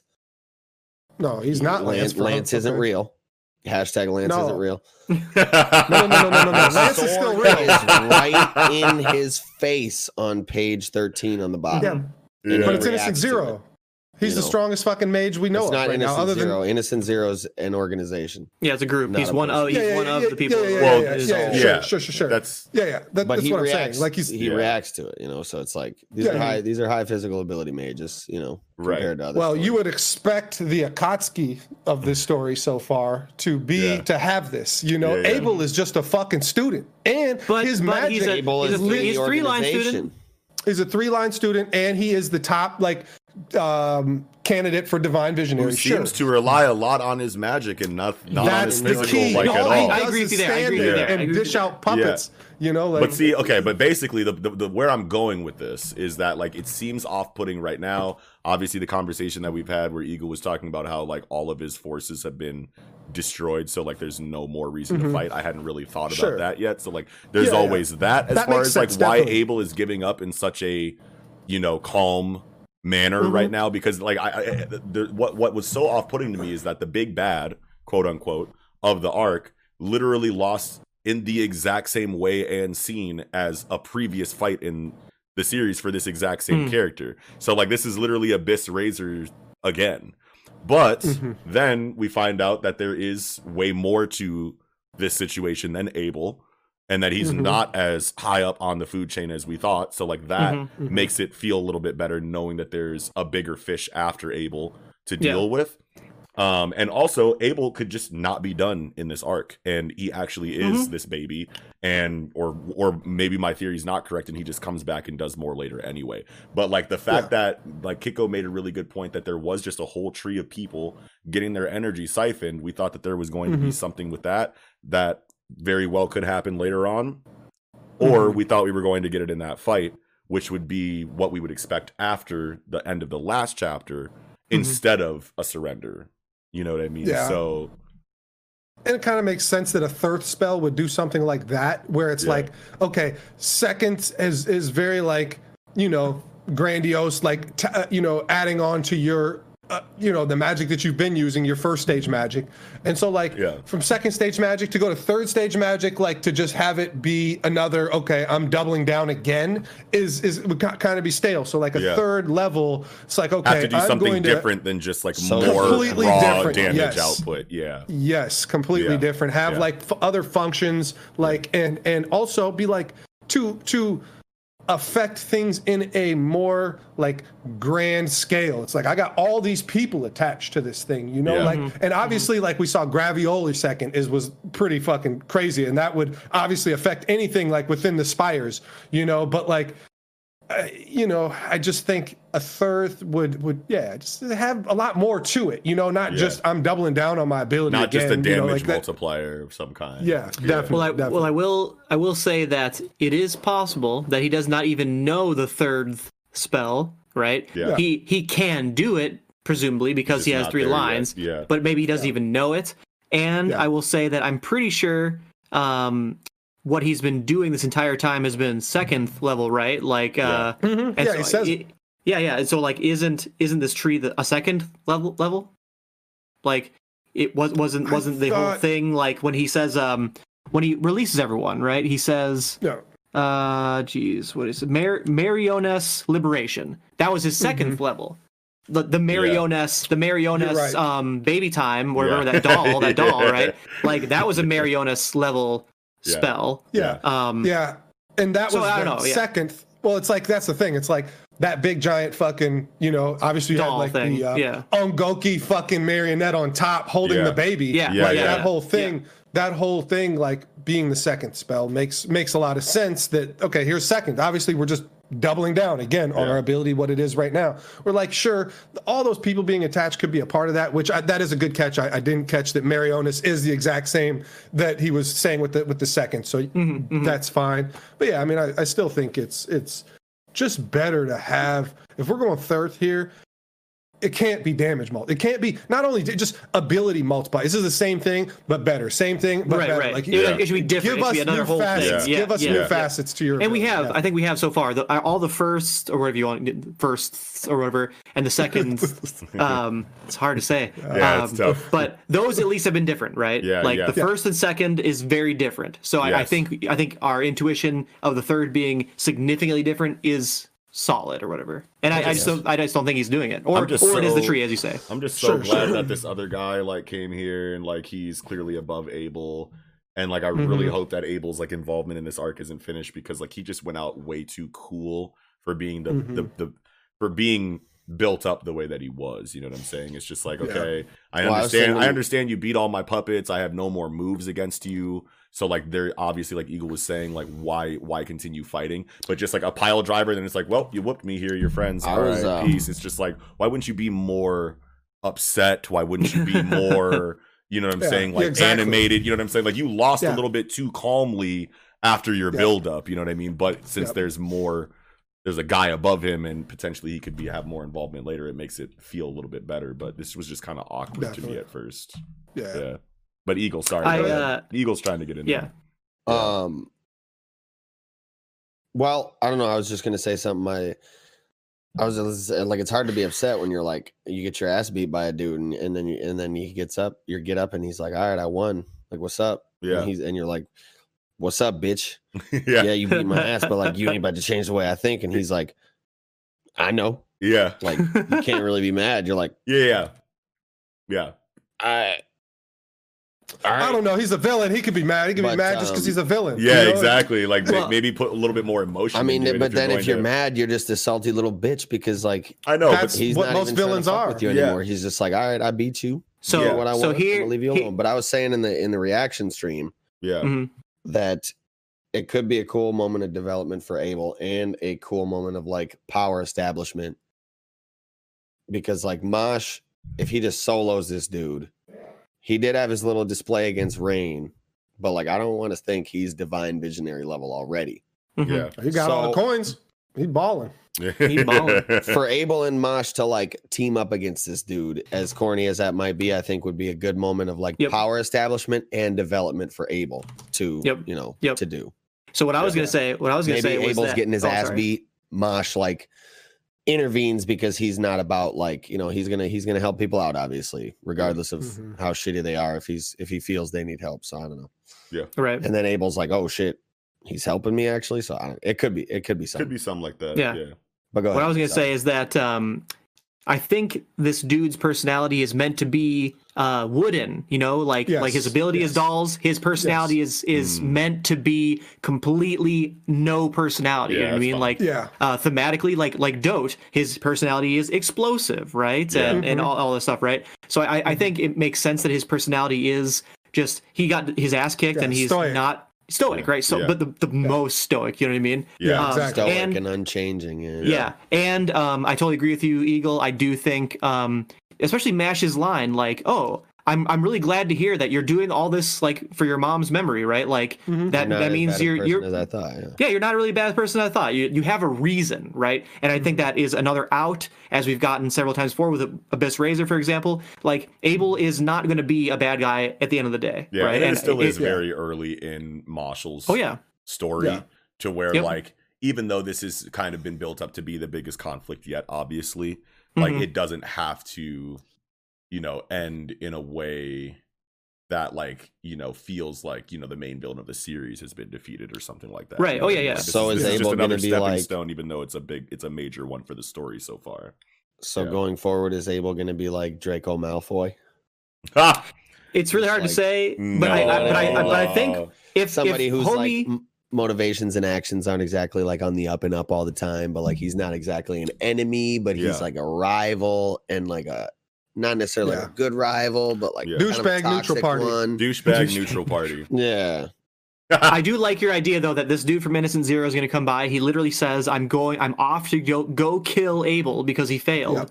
Yeah. I think Mash is going to protect him, and they're going to work together, and they're going to fight him, right? Yeah, I think so too. And the fact that it'll take both of them teaming up at the very least to defeat this dude doesn't put Mash's like progression or development too far too ahead close of, to what we think it should be at this point in the story. Yeah, exactly. Maybe, right? Because like the spider thing for MASH was all zeros, right? Like 0 power.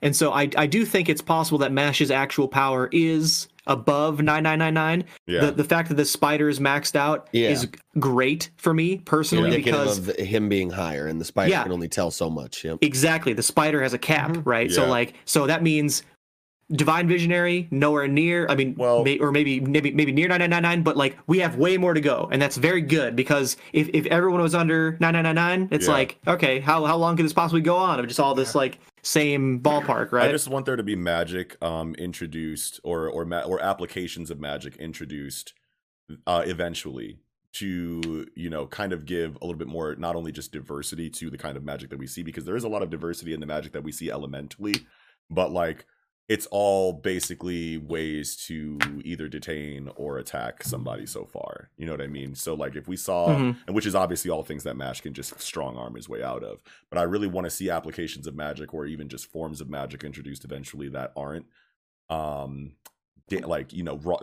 specifically damaging in any kind of way, or specifically used to incapacitate or damage. Like I want to see magic that is applied that you literally cannot physically do anything like about, you know what I mean? And I feel like that's obviously like in the cards for a series like this, considering MASH's role in the story, because that's obviously how you switch things up, is by introducing magic that is going to get its effect done. It's going to get its effect off, and it's going to do what it needs to do regardless of if you punch it. It's not a beam, it's not a shackle, you know what I mean? Like it's I want to see things like that the most from Mashle right now. Otherwise I feel like I don't really have very many complaints for it even. Man, I still got quite a few things I kind of want to talk about. I mean, before we even get past Abel here, I just this quote here, I dip my hands into power that I never should have, like that. I mean, what does that really mean? Like, did he do something to get the third line? Is it just that, or is it just the fact that like puppet magic inherently is fucking shady and shitty, and like, okay, maybe I should have just used it just on puppets, right? Like, and I didn't have to take it to this level and start using it on people and stuff. And that may be all it could be, but it could be more than that. This is this covered up chamber within the base of the fucking Lang. Chamber of Secrets? I told you, I mentioned this shit. No, the wall behind Abel. That had a chamber. Thought you were making another Harry Potter. That had a wall built over the chamber that got broken. We saw like an open crack in the wall that went behind the chamber. Sure. I kind of jokingly said something about how there was like some kind of mystic entity back there, the Lang headquarters that they're like contracting with, like a fucking demon or some shit. Sure. Yeah. Maybe. Dude, it's definitely gonna happen the way that you fucking said, Eagle, because obviously that is still a plot point that hasn't been tied up, right? With that crack in the wall that revealed an entirely different section of this room that we're apparently done with. You know what I mean? So it's like, why show that and then not do anything with it? Innocent Zero head is obviously on his way to kill Abel, and he's either gonna fucking like whoop dude that, what's his name? Rain Ames. He's either gonna whoop him and then go there and fight MASH and Abel. Or no. Rain is tied up with this cannibal, Jean-Pierre. Yeah, that's what I'm talking about, right? So like Jean-Pierre said he's going to go kill Abel right now for failing. No. He's stopping Rain. Cat of Nine Tails said he's going to kill Abel. Wait, hold on. The shapeshifter is going to kill Abel. Yeah, that's who I'm talking about. Who else do you guys? The fork and knife. The cannibal, Toriko, Wait. The cannibal. Yeah. So Rain pulls up on this dude who's disguised as Lance. Yep. That dude baps the fucking sword away. Shapeshifts into his true form. Yep. And this is the cannibal, right? Nope. There's a different guy. He throws a giant fucking knife in front of him. Page 18, the knife comes down. Page 18, bottom left panel. Oh, yeah. This guy. Okay. Yeah. So I'm not talking about him. I'm talking about this dude, shapeshifter dude, who wants to go kill Abel. Okay. I'm basically saying that I agree with Eagle that this is going to turn into Abel's trying to be murdered. Yeah, Abel is trying to be murdered by this character, and Mosh is going to defend with him, and that's when we're going to see the totality of Abel's actual capability. You know what I'm saying? Sure. Like if there is more to his power, we're going to see it in that conflict, obviously, because we want to see something new from Abel, because we wouldn't that just be got his like whole power set like in this last fight. So there's got to be more to it if he's going to fight again, I feel like. Well, that would even be more for me. Like, why didn't you pull it out in the fight with Mash type shit? Right, because then you can rationale like he's just came to a point where it was just like it's pointless to try to fight this person. I'm not going to, like, I've just been beaten. You know what I'm saying? Like, I'm just done now. I don't want to fight anymore. Like my will to fight has kind of been crushed, even though I have more I could do. How effective is it really going to be, considering how vicious this dude has been whooping me this entire time? Maybe something like that. But if there's a new fight that's introduced where this dude wants to kill Abel now, and Marshall is going to help him, then that is going to bring out, because of survival, now it's going to bring out the remainder of Abel's power set. You know what I'm saying? Because I feel like there is still more to it with that area being exposed and then not visited. So roundabout way to say I agree with you, Eagle. Sorry. The shapeshifter guy. Let's talk about him for a little bit here now. Yeah. I feel like we're about that point in the story. So dude has a crown of thorns. And he has a friar robe and basically a friar haircut without the buzz in the middle. I feel like he's not the leader. I feel like he is second. I feel like he's like a friar is, servant to God. Jesus is also a lesser form of God, whatever, don't get me tied into this, but you know what I mean? Like it's serving the higher leader. I feel like, because obviously the crown of thorns is Jesus, but the friar robe and the friar haircut shit. I don't know about the earrings. I feel like that's what Eagle is referencing when he's cat of nine tails. I don't know. No, the cat of nine tails is like a self-disciplinary tool that very religious people use. It's basically like a whip type of thing. It's like a handle with a bunch of thin leather straps that come off of it, like 9 or 10 of them. That's why it's called a cat of nine tails, and they're like usually spiked on the end. And for disciplinary purposes, they'll fucking whip themselves in the back with it as they fucking pray or whatever. It's something that was in the book, the Da Vinci Code. There was the gimp dude who like kept the bad guy. Dude, he was whacking himself with nine tails in one of the scenes. They got him in Castlevania too. What was his name? And that's the same thing that they hit Jesus with too. Like even like that's like the same weapon. I feel like they hit Jesus with in his story. But so where are you seeing this flail somewhere? Like I don't. No, it's just the way he's dressed, bro. He's he looks like one of those like cat of nine tails. That's what I'm calling him. Okay. Yeah, sure. Okay. I mean, he's got the foxtail fucking tassel earrings is what he's got. Yeah. Okay. I mean, I didn't really know, like, I didn't know what you were talking about either, but now that you've explained it, I can totally see that you're just saying like he gives off the vibe of someone who would flail themselves for their for their religion, sins, for their sins, Anyway. I just want to make the point that I think he's second in line. I don't think he's running shit. I like that. So I just had like a crazy thought as I'm looking at this dude's face or whatever. He has the same kind of lines Mash has. Mash's line is fake, right? He just made it up. But this dude has the exact same pattern of line as Mash has, except he has a double line, right? He has both sides. I wonder if Rain partially was like, oh, that line pattern, like I recognize that line pattern, like you're bad, right? Maybe he mistook Mash for this dude or something, you know what I mean? Oh yeah, wow. I just think it's really I did not notice it at first, but like I feel like that has to mean something, right? Because we do think the line pattern does mean something. So maybe people Rain already knew about this guy somehow. Rain already knew about this guy somehow. Right. Yeah, that's really good. I mean, I like that we get to talk about this dark magic organization that fucking smuggles human trafficking and fucking, magical creatures, which is always cool, like smuggling magic drugs. Magic drug. I mean, so like we kind of already seen Substance like, regular mushrooms. Yeah, I mean, that would make sense too, like to have this obviously in here.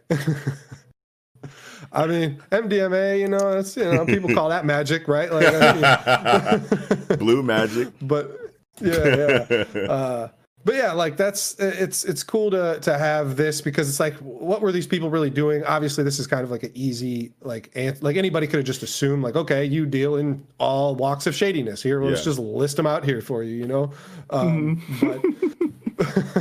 But yeah, like magical creatures. I mean, I always was, you know, I'm just happy to see it. It's like I really want to actually know like smuggling magical creatures. Like, what does that really mean? Like drugs. Obviously, we know drugs, human trafficking. We know what human trafficking is. Smuggling creatures. It's like, sure, we've seen things like that in other stories, but like that has the most possibility for shit we don't, you know, some reasons why they would be doing it. Yeah. Oh, yeah, well, I mean, we have had magical creatures in the story, right? Giant scorpions, dragons, Sphinx, definitely, exactly. You know, yeah. So smuggling them though, like why? Oh yeah, right? For what? Like, Why? Yeah, exactly. Yeah. We know why you smuggle drugs. We know why you smuggle people. Like it's that happens all the time in the real world. So those are real things that are happening. Where it's like smuggling magical creatures. That's the biggest open-ended book right there for us out of this stuff. So maybe related most interesting to see regular creatures. You know. Pets, zoos, and right. Put them but the fact that they're magical, exactly. The fact that they're magical means that there could be specific reasons why you want. No, there could be. Yeah. I mean, I throw out my Pokeball with a fucking Sphinx in it. Sphinx jumps out and asks you a fucking question. You can't answer, and you get turned into stone. It's like obviously that's a great thing to run with, or you know, whatever. You know, just to increase their power. So I mean, that's Sphinx. I choose you. What are we talking about? What do you mean? What are we talking about? We're talking about Mashle. We're talking about Mashle right now. Sphinx Pokemon. All right. I don't know. That would make sense. What I said right there. Did it make sense? It did. Tangential. I don't think it was. It's not tangential. It's in the fucking story. What are you talking about? You're talking about Sphinx Pokemon. No. In the story? I'm talking about smuggling magical creatures. He's saying smuggling magical creatures, which has been stated in this chapter. Yeah, he said. Sphinx Pokemon. No. It's just an example. He's saying I like the idea that there could happen creatures that possess like cool abilities. Maybe they're doing. I gotta be clear. Black market experimentation to like get DNA out of these creatures to splice into people. Where did you read DNA in this chapter? No, listen, bro. This is what Kiko. This is what Kiko's trying to say. This is what Kiko's trying to say, bro. Okay. These magical creatures could have special abilities because they're magical. If they do have a special ability because they're magical, it could be something along the lines of I throw Sphinx out, and we're using Pokemon as a joke reference because you're using it as a Pokemon. Yeah. So he go Sphinx, and then Kiko gave that Sphinx an ability, a random one that he just made up off the top of his head. That's the Sphinx's ability. Actually, but not in Pokemon. You can't answer.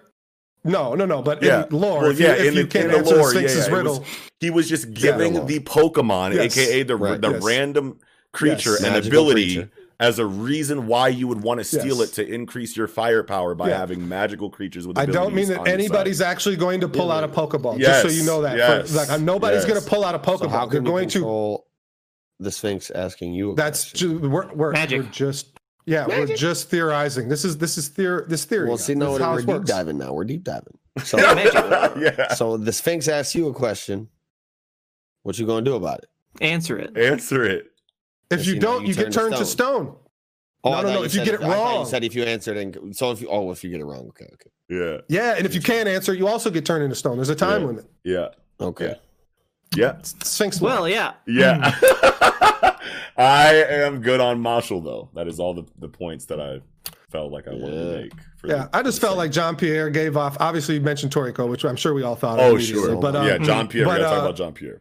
Yeah, but he also feels like Captain Kuro to me, right? Mm-hmm. Like, that's who I saw right away. You know, that's awesome. Kurado Hall. Yeah, for sure. He's got the slick back haircut. Mm-hmm. It's not dark, but basically the exact same head and posture. I was trying to look up the name Jean-Pierre to see if there was some kind of cannibal named that. I couldn't find anything, but you know. Yeah, I didn't search anything for it, but you know, cannibals are. I'm sure like mass murdering serial cannibals are usually in history somewhere. You know, we got Jeffrey Dahmer and whatnot. You know, so All right, that's it for me. I'm good. Alrighty then. With that, I think we can go ahead and get right into chapter 268 of Black Clover, Devil. Love this chapter. Yeah, this chapter was pretty decent. This is where I feel like I like the backstory of the devil. Yeah. Yeah. Well, I just like how many questions it's raising, right? Because like one of my complaints about Black Clover, whether I'm right or wrong, is how predictable it feels. And when I'm wrong, obviously that's a good feeling, because it means that it's not doing the shitty thing that I predicted that I felt like it was going to do. So yes, prove me wrong as often as you can in a story like this that I feel like I have so many criticisms for. That's good. I want to be wrong in those situations. But like, as far as this chapter goes, there's so much to discuss, I feel like, compared to most Black Clover chapters, because like there's so many questions being raised here, because a lot of information is given but no definitive answers to any of the most important questions that are raised from it. So it gives us a really cool story, but it gives us a lot to talk about at the same time, and I feel like that's the kind of atmosphere that I like want for Black Clover discussion and analysis right now, coming out of what we've been talking about. So right, yeah. Well, this I don't know. This is kind of indicative of like within the devil world, there's probably going to be a lot more devils that are willing to say "fuck this devil shit." Yeah, than we would think. It's probably only the top 2 or 3, maybe 5 devils that are really enjoying the shit, because they can shit on anybody, everyone else. They probably got a little round table that they sit at, and they're like, we lord over all these little fucking peons and shit, and everybody else down below, they would just as soon say like, fuck these motherfuckers, Yeah, I'm just so happy because this is just like such a good way to go about this devil situation. Coming out of the cliffhanger from like last chapter that like made us think a whole bunch of things. Obviously, we had a lot to say about it, but then like getting the information here that the situation with the devil and the reason why we feel bad for him isn't just because Asta's getting through to him and changing him in any kind of way. Yeah, it's because he actually relates to the situation for like a really good reason that was totally unexpected. So like I'm super excited for Black Clover right now for the first time in a really long time. Because Tabitz is just like really flexing that pen on a writing level, I feel like, for me personally, for the first time in a long time. So Yep, for sure. And this like, feels so planned and like thought out compared to a lot of the other things that we've kind of been complaining about in this arc so far. But I feel like a big contrast to last chapter, where I was very much criticizing the emotion, right? Like Asta saying all these things like, I'm not going to hurt you, or like, I can't let you kill me. It's just how it is. We're going to have this fight and I'm going to win. And that's all there is to it. Yeah. There was like zero emotion. This chapter, tons of emotion. Yes. And like, from Liebe, the devil, and from Asta's mom, what's her name, Lisita? We can assume is Asta's mom. It's Asta's mom. Well, there's another idea that I feel like it could be, considering, and it's wrong. Considering Asta's mother's ability, it sounds a lot like Henry's ability, right? Yep. So like, and I think it was actually when I was watching Eagle's reaction that someone in the chat said like, is this Henry that she's dropping off in this basket, you know what I'm saying, and not Asta? But if it's Asta, then like that poses the question, like, did she just abandon her kid because she thought that her ability would hurt it by sapping the mana from it, but and Asta life, never had and life too. Yeah, it's both. Oh, it's both. Yeah, that was the difference between Henry's ability and Lisita's ability, was the fact that the life was also sapped. Right. And myself and somebody else in the chat at that time also pointed out that Henry knew his parents. Yeah. They basically gave him that house and said, "Here, are those his real parents or those are his adopted parents?" Did we know that? Or that's a good question. I guess that was never. I don't know if that was ever specifically stated. Right. I think it was just the story we got that he was from a family of royals. Yeah. And they basically like condemned him to this house because he was like sapping all their mana and shit. They said like, "Go live here by yourself." Okay. And basically fuck off. So it could still be adopted parents, not actually birth parents. That could be a curveball that we get. I will tell you one thing that is absolutely confirmed. Lisita's face is literally Asta's face. It's literally Asta's face. Right. But that brings me, she has and the antenna. One little antenna. He's got two, but she has one. Yeah. But that brings me to another possibility here, is that Henry and Asta could be related to each other. And whenever she has kids, because of the fear of hurting them, she drops them off. Henry doesn't have the life sapping aspect, only the mana sapping aspect. Does he need to get both from his mother? Could he just get the mana sapping aspect of it? Right. You know what I mean? Well, and if they were brothers, it would be poetic because obviously Asa's the only one who can spend like really long amounts of time around Henry with no detriment. So if they are brothers, it would be poetic in that sense where like they're perfectly meant to be able to spend time with each other and be like Havoc and Cyclops, bro. Or Asta's mom is the reason why Asta has no mana right now, because she sapped it all from him during the womb during the carrying process. Oh, I definitely think that. Right, and then maybe Henry is, or maybe they're twins, and Henry got the ability passed down to him, and Asta, like, I don't know, fucking was supposed to get something else, but then got his mana sapped. You know what I mean? I do think there's a poetic way to view them not as brothers, because who cares about Henry? End of story. I'm just it's mostly a joke, but I was like, wait a minute, who does care about Henry at all? So I don't even care if they're related. They're not related to me. Yeah. And relation is kind of a stretch, but I mean, like, I just feel like it would be cool. Well, I mean, brothers is related, but they ain't brothers. Yeah. I think it would be As's cool. brother is Liebe, and that's fucking awesome. I love that. I was thinking like, oh great, like it's his fucking dad. And, like, I know, I was so scared. I was like, oh god, I don't even want that to be true. But like, brothers, like adopted brothers. Yeah, this is really fucking cool, dude. I really like it. I really like this back. I sound negative, but I'm actually really hyped about this chapter. It's one of my favorite chapters of Black Clover in a long time. Yeah, in a really long time. Super cool was just Liebe's magic, the like pocket dimension magic. That shit was really cool to me. Yeah. Lisita. Lisita. Or wait. She's. What did I say? I said Lisita. No, you said Liebe. Oh yeah. Lisita's magic, the pocket dimension. Well, yeah, which I mean, ability. I've just been calling it Dino Cat magic, really. Yeah. Capsule Corp. Yeah, definitely.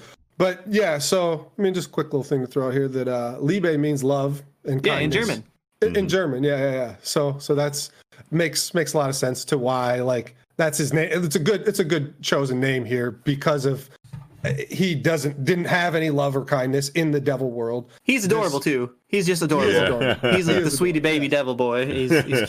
He's really cute. Sweetie devil boy baby time. Apple pumpkin pie. But yeah, it's just that, I mean, he didn't have any love or kindness literally in his entire devil life. And this is the only person to show him love and kindness is this human which is so great that, you know, they could spend time with him because of their basic affinity for each other. Still raises the question, how the fuck does Asta have anti-magic? How did this all turn into anti-magic? You know, is that just the grimoire? But if the grimoire didn't have any spells and it's just like I just found this grimoire. It's a five-leaf clover. Wait a minute. Zach about that like an hour ago or hour and a half ago. I was over at his house and talking to him about it. And where does anti-magic come from? Yeah, it's like I was saying like maybe the sword magic got corrupted by the fact that the devil was in the grimoire and that caused the anti-magic. But the grimoire was already corrupted when Lisita put him in it. Yeah, really? It already was on the appearance or what? Just the appearance. Yeah. Sure, I mean, it's the only book we've seen that looks like this. But regardless, Lick's sword magic grimoire. Yeah, Lick's sword magic grimoire. Yeah, exactly. Maybe it was just old, moldy. No, it was corrupted from the moment like it turned black like that and ashy after the maybe it's after the whole devil situation. Yeah. But I believe you, Eagle. I believe you. Okay, no. I'm sorry, it's just the way he said it was so funny to me. Okay, so moldy. Anyway, go ahead. Sorry. Was the grimoire did not look like this when it was in Lick's possession, right? Like it was clean back then, right? Yeah, I don't remember. In the flashback. Exactly. That's the thing. Like I'm trying to get to here. Sorry. Yes. Exactly. I'm trying to get a point here. Well, basically the point is when it got corrupted and turned into the demon. I mean, I'd just love for your to reference. Get a point in. Just let him say what he's got to say. I'm sorry. I'd love to get a point in here that. It's still, to me, and there's going to be a lot of lines that need to be connected here, dots that need to be connected, because it's like this still doesn't make any sense that Licht had sword magic that was really like light magic, but like in the form of swords, turned into anti-magic after this devil gets put into his old grimoire that, I mean, okay.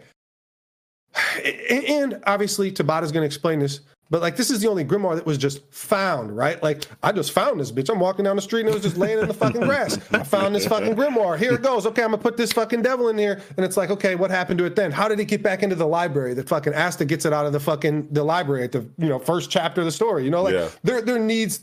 Obviously I'm asking questions that hopefully are answered in the near future. Yeah, we can assume to be. But I've been asking this question for a very, very long time, is how the fuck does Asta's anti-magic in this black book be the same thing that Licht has when it's a completely different infinity and it was deemed sword magic, even though he's using light magic?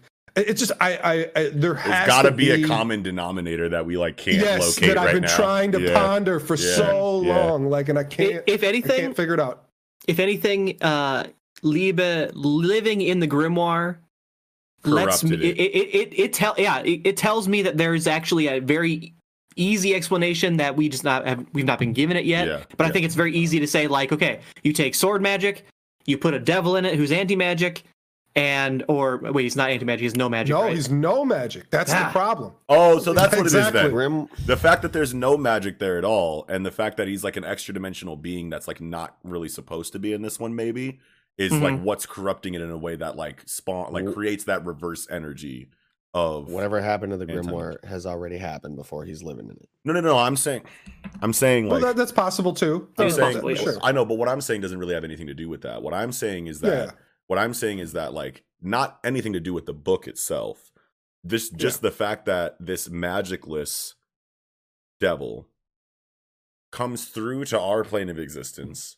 And the only reason why is because he doesn't have any magic. So like this could be breaking a rule that like has something to do with the balance of energy itself. Sure. Yes. You know what I mean? Yes. So because this devil is now somewhere he's not supposed to be, that is whatever energy related with that combines with whatever other energy, like the energy of his area and the energy of our area, maybe like a matter and antimatter kind of situation where when they combine it, they neutralize each other, and regardless is the end factor is zero. You know what I'm saying? And you can equate anti-magic with that zero in a way that it works as like an opposite energy. Yeah. Yeah, and that makes sense because it's like on a linear level when you're saying, okay, Licht is using sword magic, even though it takes the fucking property of light, which was always confusing to me. But you figure like, okay, if I'm going to put this devil with no magic in here, and this was a book that had basically light magic, it's light magic to me. And so like you reverse that, you'd be like, okay, it's Yami, right? It's darkness magic at this point. Like that makes sense. But I mean, what you're saying obviously needs a little bit more like fleshing out, but it makes sense exactly which direction you're going. We could get a very similar, even if I'm not entirely on the nose with what I'm saying, I can see a very similar explanation being used to explain where the anti-magic comes from. When you said antimatter, it made me feel better, even though antimatter and anti-magic sure sound the same, but it's not the same thing in any way. But like that's what I'm thinking. I'm like light, like okay, you got antimatter is kind of a counter property to light, I guess. So like I don't know. I need this information. I can't wait till we get it. And I hope it works well, because it's to me I can't put my finger on how this is supposed to work. But I like what Noxie said, but it could also be what Eagle said too. Like things could have happened to this book already prior to Liebe being put into it, and like Liebe, his zero magic could also alter it as like both things can be true too, right? Like I mean just for clarification. Page 6. Top panel. She pulls the book out and says, I'm about to put you in this. Already corrupted 5-leaf demonic grimoire. Shit has already happened to it. We're not. He has no magic, so he really can't do anything to it. So like whatever was going on with the book, he is like integrated himself with it in a way where he has made the power his own. Well, I don't think he's the source of it in any way. Are you just saying that to like reinforce your point from earlier, or are you trying to say that it's like a counter to like oh, okay, so it's not like it's not like a contradiction. Here's a question. Book. Okay. Here's a question for you, Eagle. And he made himself a part of it. Okay. So I think Eagle, I think you remember a lot more of Black Clover than the rest of us.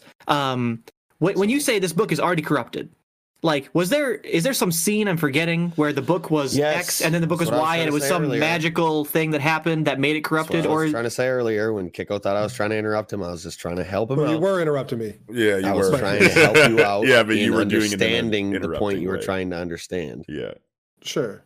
Well, I didn't. So you're saying. So just explain the scene that you're trying to say is what corrupted. I said book. Licked when he turned into the full demon, full tilt, went big ass fucking demon mode. Yeah, full despair, holding his dead wife in his arms.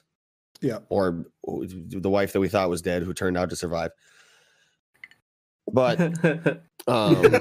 that is when the demon.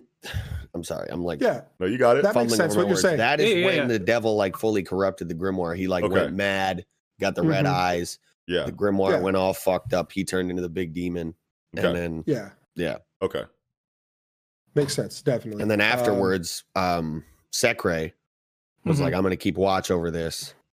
And then somehow it ends up like in her hands.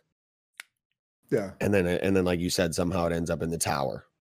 Yeah. And so that's all like weird chain of events we don't know about. Yeah. But the book was like corrupted by the time she had it and put him in it already.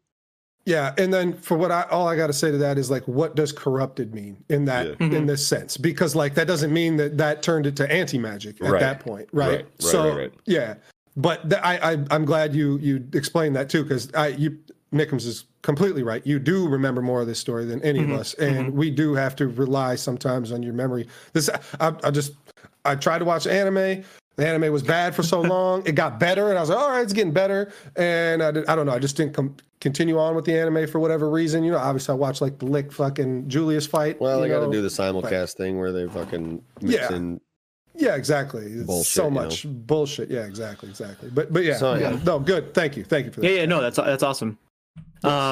We have Lucifero come through in the flashback into the young boy, into the Liebe, and so any devil. Yeah, any devil. That was pretty cool.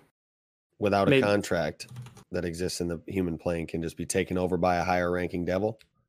Yeah, I don't know if that's like just Lucifero or if any higher ranking devil or maybe some combination thereof, like Lucifero and a few other super high level devils or something. Yeah, I don't know. It's hard to say. What was the reasoning for why Lucifero? Like it says who'd have. He just said he can. No. He said who'd have believed the devil would be in the human world without making a contract with a human. And then he said, "I'm glad I killed time by looking for him." So like.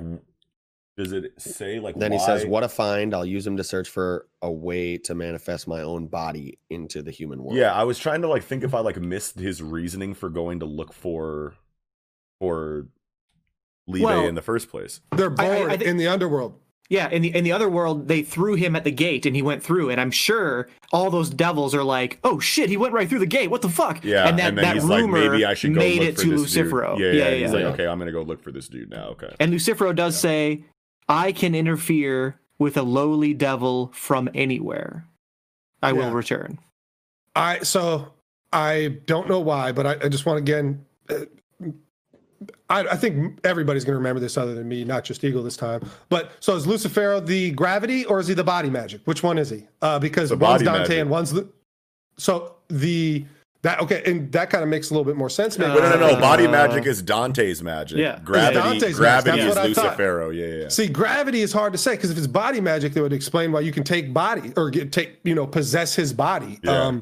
But it still doesn't really make sense why a devil would have body. What does that mean? No, it's gravity. It's gravity. Yeah, it's gravity. It's gravity. Okay. So I was trying to draw a parallel in why he can actually do this, but there's no other reason than I'm Lucifero, I'm running shit down here probably. Or if it's a stronger devils can possess weaker devils kind of situation too, that sounds like hellish enough. You know what I mean? Like that sounds like it's you don't have to suspend disbelief for an ability like that for a devil to have. Yeah. Yeah, definitely. But did you guys have anything else you wanted to say about this chapter? No, I like the ending. I like the ending, right? Because it totally like makes you think like, okay, so like obviously this dude's gonna be like cool now after we get this flashback and we get all this pathos, and then like I'll never forgive them. I'm going to use your body to get revenge on these devils now. So like now we know, okay, these are the reasons why our goals align. You know what I'm saying? Like obviously Asta would prefer if you just like gave me some power to go fight with, but obviously Libe is like, no, I'm going to give you all of the power, but I'm taking your body to use it myself. I'm not. If that's what I have to do, like I'm not lending you like anything to get this done. You know what I'm saying? Like I want to just take your body and go do it. He might. Yeah, no. I'm just saying in the dialogue, like. Oh no, he will for sure. Like we know that he's going to. After Talk No Jutsu, he definitely will. But I just like how the end of the chapter wasn't just like I'll cooperate with anything you want me to do. Yes. There is now contention that makes sense in this scene, and that's the important thing.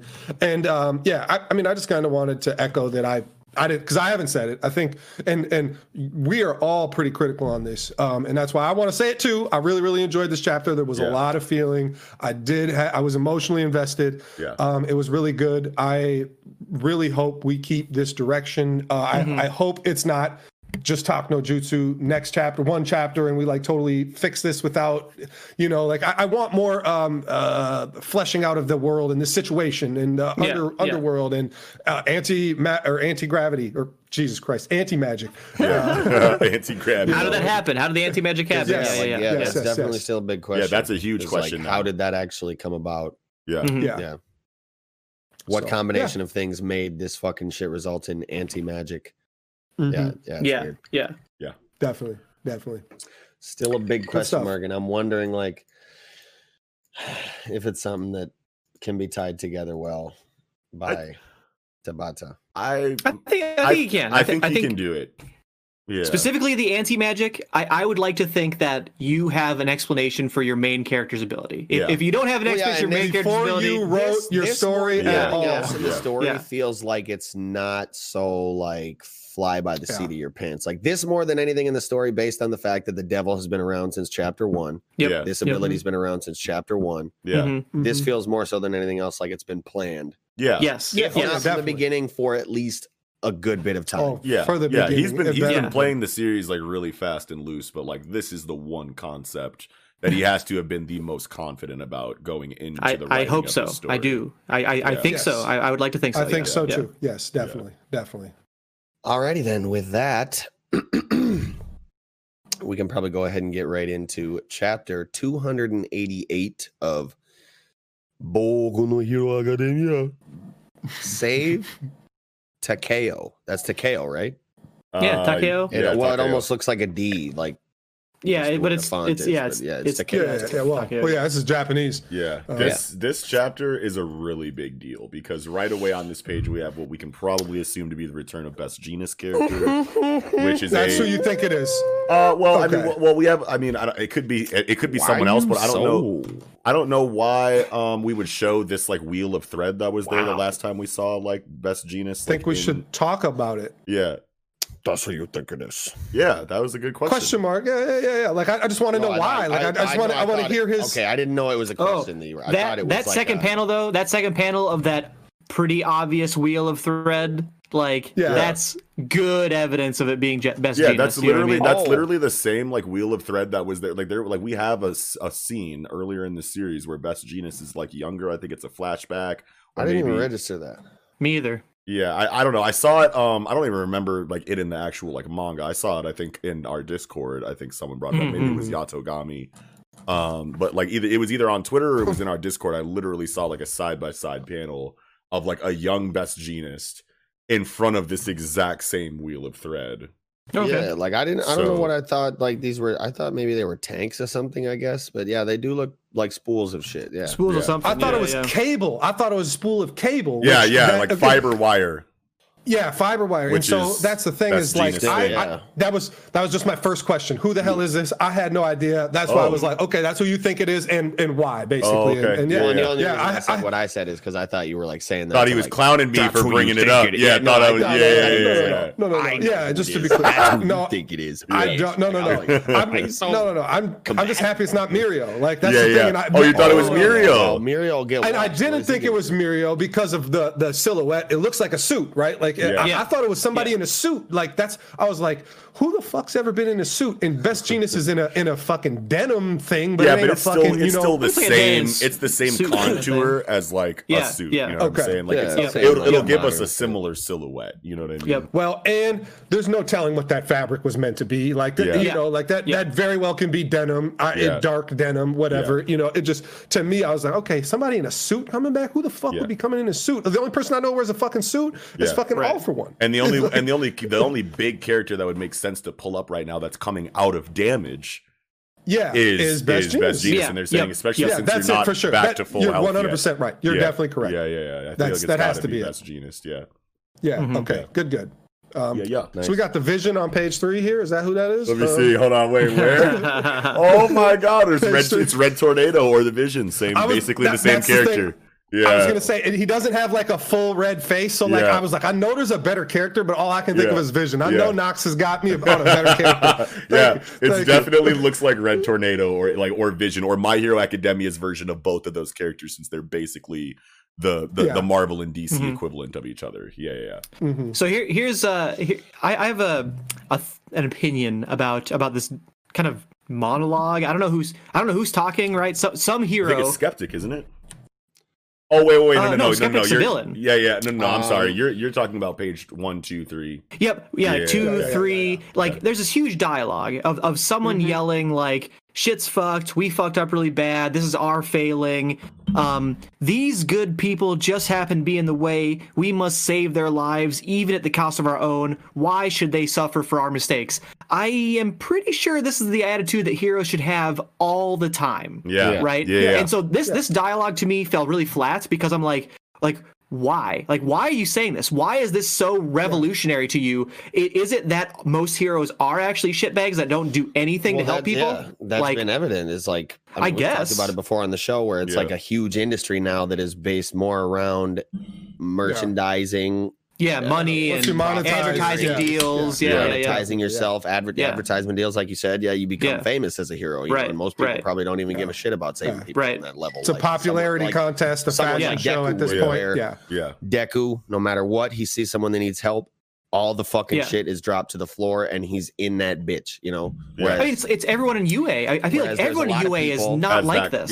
There's a lot of people, like, even in that first hero scenario, a lot of them that we've seen, like, we're gonna wait to see, you know, somebody who has a better quirk to handle the situation will come along. Where then there's people like, regardless of what quirk I have, I'm gonna fucking get in there and do what the fuck I can do to save these people. That makes a lot of sense. Most heroes probably do not have that mindset. Is my point. That's that. Well, so that's why I wanted to ask Nick the question, because he said most people at UA are not like this. So, like, the students, it makes 1,000% why you're idealistic. You're idealistic and ambitious and stuff. But are you meaning even the teachers as well? Because the teachers aren't really like that either. They're actually like selflessly giving to the next generation, and like they could be out reaping these popularity contest rewards. Like, you don't see Midnight on the top 10. You don't see. And we even see Aizawa that hates. We even see Aizawa that just hates the media outright and doesn't like this idea at all. And we have that. I guess before this chapter, I kind of assumed that it was more like, I don't know, 80 or 90% of heroes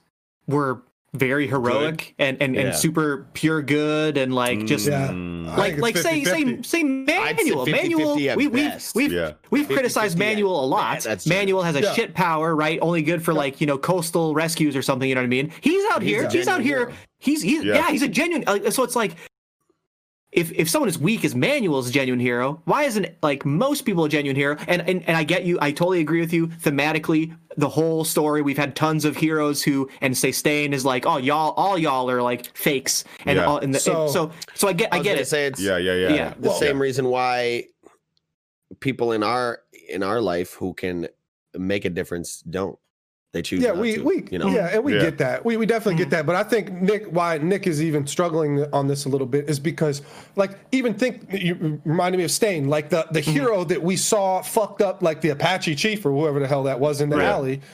He was all fucked up, and he was actually trying to, you know, be heroic, doing the heroic. It's like, so most of the time, Horikoshi has shown us that the heroes are heroic. He never really hammered it home. He never's given us like firm examples on like people actually being shitty, other than Endeavor. Endeavor's the only one, and Hawks is like, say Ingenium. who all we know of Ingenium is that he is amazing. Great. Yeah. Ida's older brother. Yes. He must be a perfect hero. He must be a shining We see it through the eyes of Ida only. But Stain said, no, that dude's a prime example of a huge shitbag. He's a terrible hero, right? Yeah. Stain went after him because he was a fake hero. Yeah. And so it's but from our perspective, the reader, you're like, no, he's good, right? Yeah. Aren't most heroes good? And maybe this is reiterating that actually we maybe only most see heroes these aren't that great. heroes through the eyes of people that either idolize them or we see them in situations where there's not an opportunity for them to be shitty blatantly. Right. Like we get dialogue from them that says like, well, I'm not really suited for this, so I'll just wait for a hero that is. Yeah. Obviously that's that's not that's not a very blatant heroes are shitty. Like logically, like that kind of makes sense. You know what I'm saying? Right. But like it contradicts the idea of what a hero is supposed to be that this series is fleshed out over and over again throughout the series, so that when you look back at those kind of instances, you go, that's like so contradictory to like what we think this like side of morality is supposed to look like. You know what I mean? I think it's supposed to be subtle so that you remember it and it's not like in your face in the moment. And it's also backed by logic so that you don't question it in the moment until get situations like this where the villain is really getting in their bag, like monologue and dialogue wise, and really is starting to like affect the outlook of the reader and the characters involved. And then it sparks the memory of, oh yeah, this dude is kind of spitting because this dude from this chapter, this dude from this chapter, all are kind of like going and aligning themselves with what Shigaraki's kind of, or Stain is trying to kind of like complaining about right now. You know, right. I think it's supposed to be thought about after the fact. Yeah. Yeah. During and the you internships. Yeah. Who was it that went with the? It was like a fucking. They were doing commercials and shit, and basically, that was Momo. Momo. That's what I was gonna say. Yeah, and like from Kendo too, maybe from our understanding. Yeah, I thought it was Kendo as well. too. Yep. But I almost wanted to say Kendo went to the Gunhead martial arts with Uraraka, but that's not. Yeah, Kendo was with Yamamoto. Yeah, and like they did commercial. They were with somebody who basically, like, from our understanding, I don't even think she did hero work anymore. She just did endorsement deals, commercials, and shit. And she was like, who was it that they were with? Was that Mount? No. Like basically the exact thing Stain is talking about, like where heroes are shit. You know?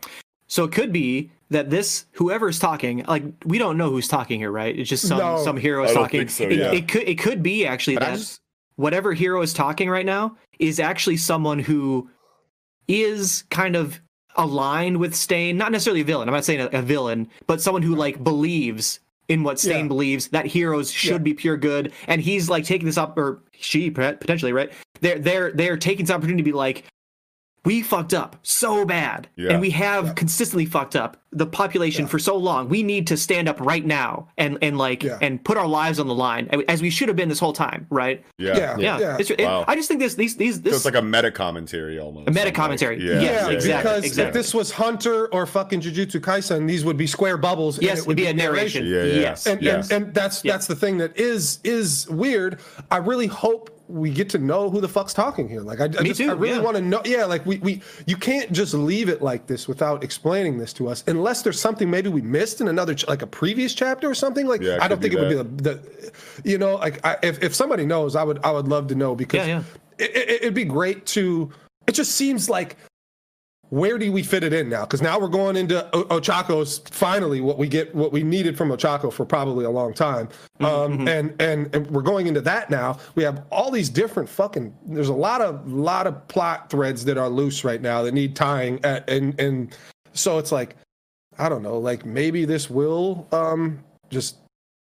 it's just meant to be a rando screaming this. I don't know, like it is hard to. Or is it that Vision character? Like the Vision character is the only person is the one yelling, with a yelling mouth and a head on the panel. You know what I mean? So is it this person? Like maybe we're about to have a new main character. You know what I mean? Like a new secondary character. I don't know. Maybe. A new like scene, like plot relative. A new plot relative character. Plot relevant character. What I do like about this dialogue, or whatever we're gonna call it, I guess.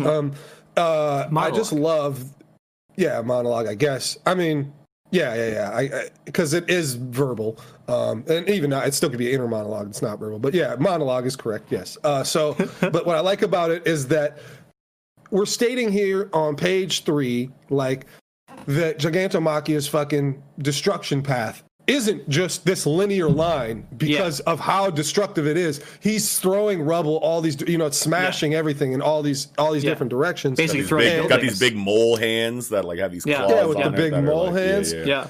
And you'd have to jump to page 9, but this is actually where it's happening is on page 9. Yeah. And I was a little confused at first. About what's happening here because, they're saying run away perpendicular from his path. There's still citizens inside these buildings. Split up and rescue him. 1 or 2 more over here, Uravity. Got it. And she's coming, to help. And then, no, Froppy, there's a big ass fucking, piece of fucking debris flying. At the building, And so, I just really liked that because. Yeah. At first, I was confused, but then I'm like, oh, wait, no, this makes all the sense. This is exactly why we stated this to begin with, which felt like narration to me just because of we didn't know who it was coming from. But yeah. Oh, yeah. Yeah, but like narration makes sense with what happens on page 9, but it doesn't have to. I mean, like it still can be an inner monologue or whatever, or outer monologue. It doesn't usually matter. Doesn't imply that like whoever's talking is speaking to somebody else. It's literally no. I know that. Oh no! I'm not saying that you don't know that. I'm just saying like when you said that it felt like it was narration because of page 9. Like I think he meant it felt like a place where you could have used narration, but Horikoshi's style is not like a Togashi or Gege style where you're going to use narration. He's using character dialogue because he's a character-driven guy. Okay. Same page. Yep. But yeah, man, this is a big deal. This Toga and. You guys are ready to move on to Toga. Toga Spinner. And Ochako. Way before Ochako. Yeah, we got to talk about some of that stuff. I just had a big question on, Compress using the term handy when he got his arm ripped off. I was so confused. It's like handy. He's betraying his shameful lack of sophistication that Skeptic is like. I don't get. Like, because he used the term handy, is that what it was? But, like, still, like, he's saying shameful lack of sophistication, right? I think this is page It's a double 4. negative, right? I think what Skeptic is saying here is that Compress said, look at this immensely high-tech thing that you and your organization, Redestro, your organization has built up this satellite network and this camera system and all this computer programs. How handy, so trivial to say oh, it's handy like a hammer, it's handy like a Post-it note, right? It's like, oh, you are betraying your shameful lack of sophistication, right? Like he's betraying the fact that he is completely unsophisticated and all he can say is handy. He doesn't even appreciate how complicated this is. That seems like he's showing his lack of sophistication. I think it's the same kind of word. I think it's the same kind of word. Like you're betraying yourself. You're showing your hand. To make a cheesy joke, you are betraying that like outward, sophisticated. You're betraying that outward sophisticated, persona that you give off to make a off-color joke at your own expense. That's why I felt like it had to be something due to his not having one of his hands, even though he has a grown a prosthetic on now. But he still is missing his real hand. Exactly. So I don't know. I just felt like there's something there that I'm missing, but it certainly could just be. I just don't like the wording here that the I think it's just translators chose for this. Awkward wording. I think. Okay. Unless it was meant to be some sort of I don't have a hand pun. I think they could have made that more clear if it wasn't meant to be a joke. I think that is that's exactly what I thought too. At the very least, just emboldened the text for like the word handy. Yeah, that would have made a huge difference. Yeah. But man, so you wanted to talk about Spinner's line of dialogue with Toga, which is a good thing to talk about. That's big dialogue. I was ready to skip past it, and I'm glad that you guys and her smile. Yes, because this is a very humanizing moment for these villainous characters, which is something that Horikoshi is really good at. Is delivering believable pathos for these characters and making them relatable, in a way that shows a family oriented atmosphere among them, which always makes like these kind of this kind of dynamic and this kind of dichotomy that they explore inside of these like black and white, morality side stories where, obviously in Hunter, it's always established that it's like morally ambiguous. in Jujutsu Kaisen. It's a known thing. Hunters are morally ambiguous, but like inside, and so like when the villains are the way that they are in Jujutsu Kaisen, it's amazing. We love that. When they are the way that they are in Hunter, we love that. But just knowing that there is a hard stop divider between the two factions inside of My Hero Academia makes this Hunter and Jujutsu Kaisen-esque interactions and atmosphere and dynamic with these villains hit that much harder for me in My Hero Academia because it's not supposed to be this morally gray. You know what I mean? Yeah. We're not supposed to care about these characters this much. You know what I mean? Yeah, it can only work on the villain side, right? Because it can't work on the hero side. They're not supposed to be morally gray in no means ever, which obviously is a big theme of the story. But I like a lot what you're saying about the family dynamic too, because this really hits home that Dabi does not consider himself part of this fucking family, and he doesn't consider himself any part of any family because his family betrayed him. Yeah. And it's really going to, I mean, we're going to see Dabi is his own fucking, his will is to him is going to be greater than Shigaraki's, greater than All For One's, greater than anybody's. And I mean, we could be lining this up for Dabi to have his own fucking faction away from the League of Villains and have his own third-party vision of villain organization. What? Where am I getting this from? I'm just wondering, like, he didn't even say anything. He is just dismissive. Right. He's dismissive of the other members. Yeah. He's dismissive of, like, Spinner's like, or someone was like, shouldn't we stop Toga? And he's like, I don't care. Yeah. I don't care about you guys. I don't care about Toga, right? So it's just like he's not being a family member of the.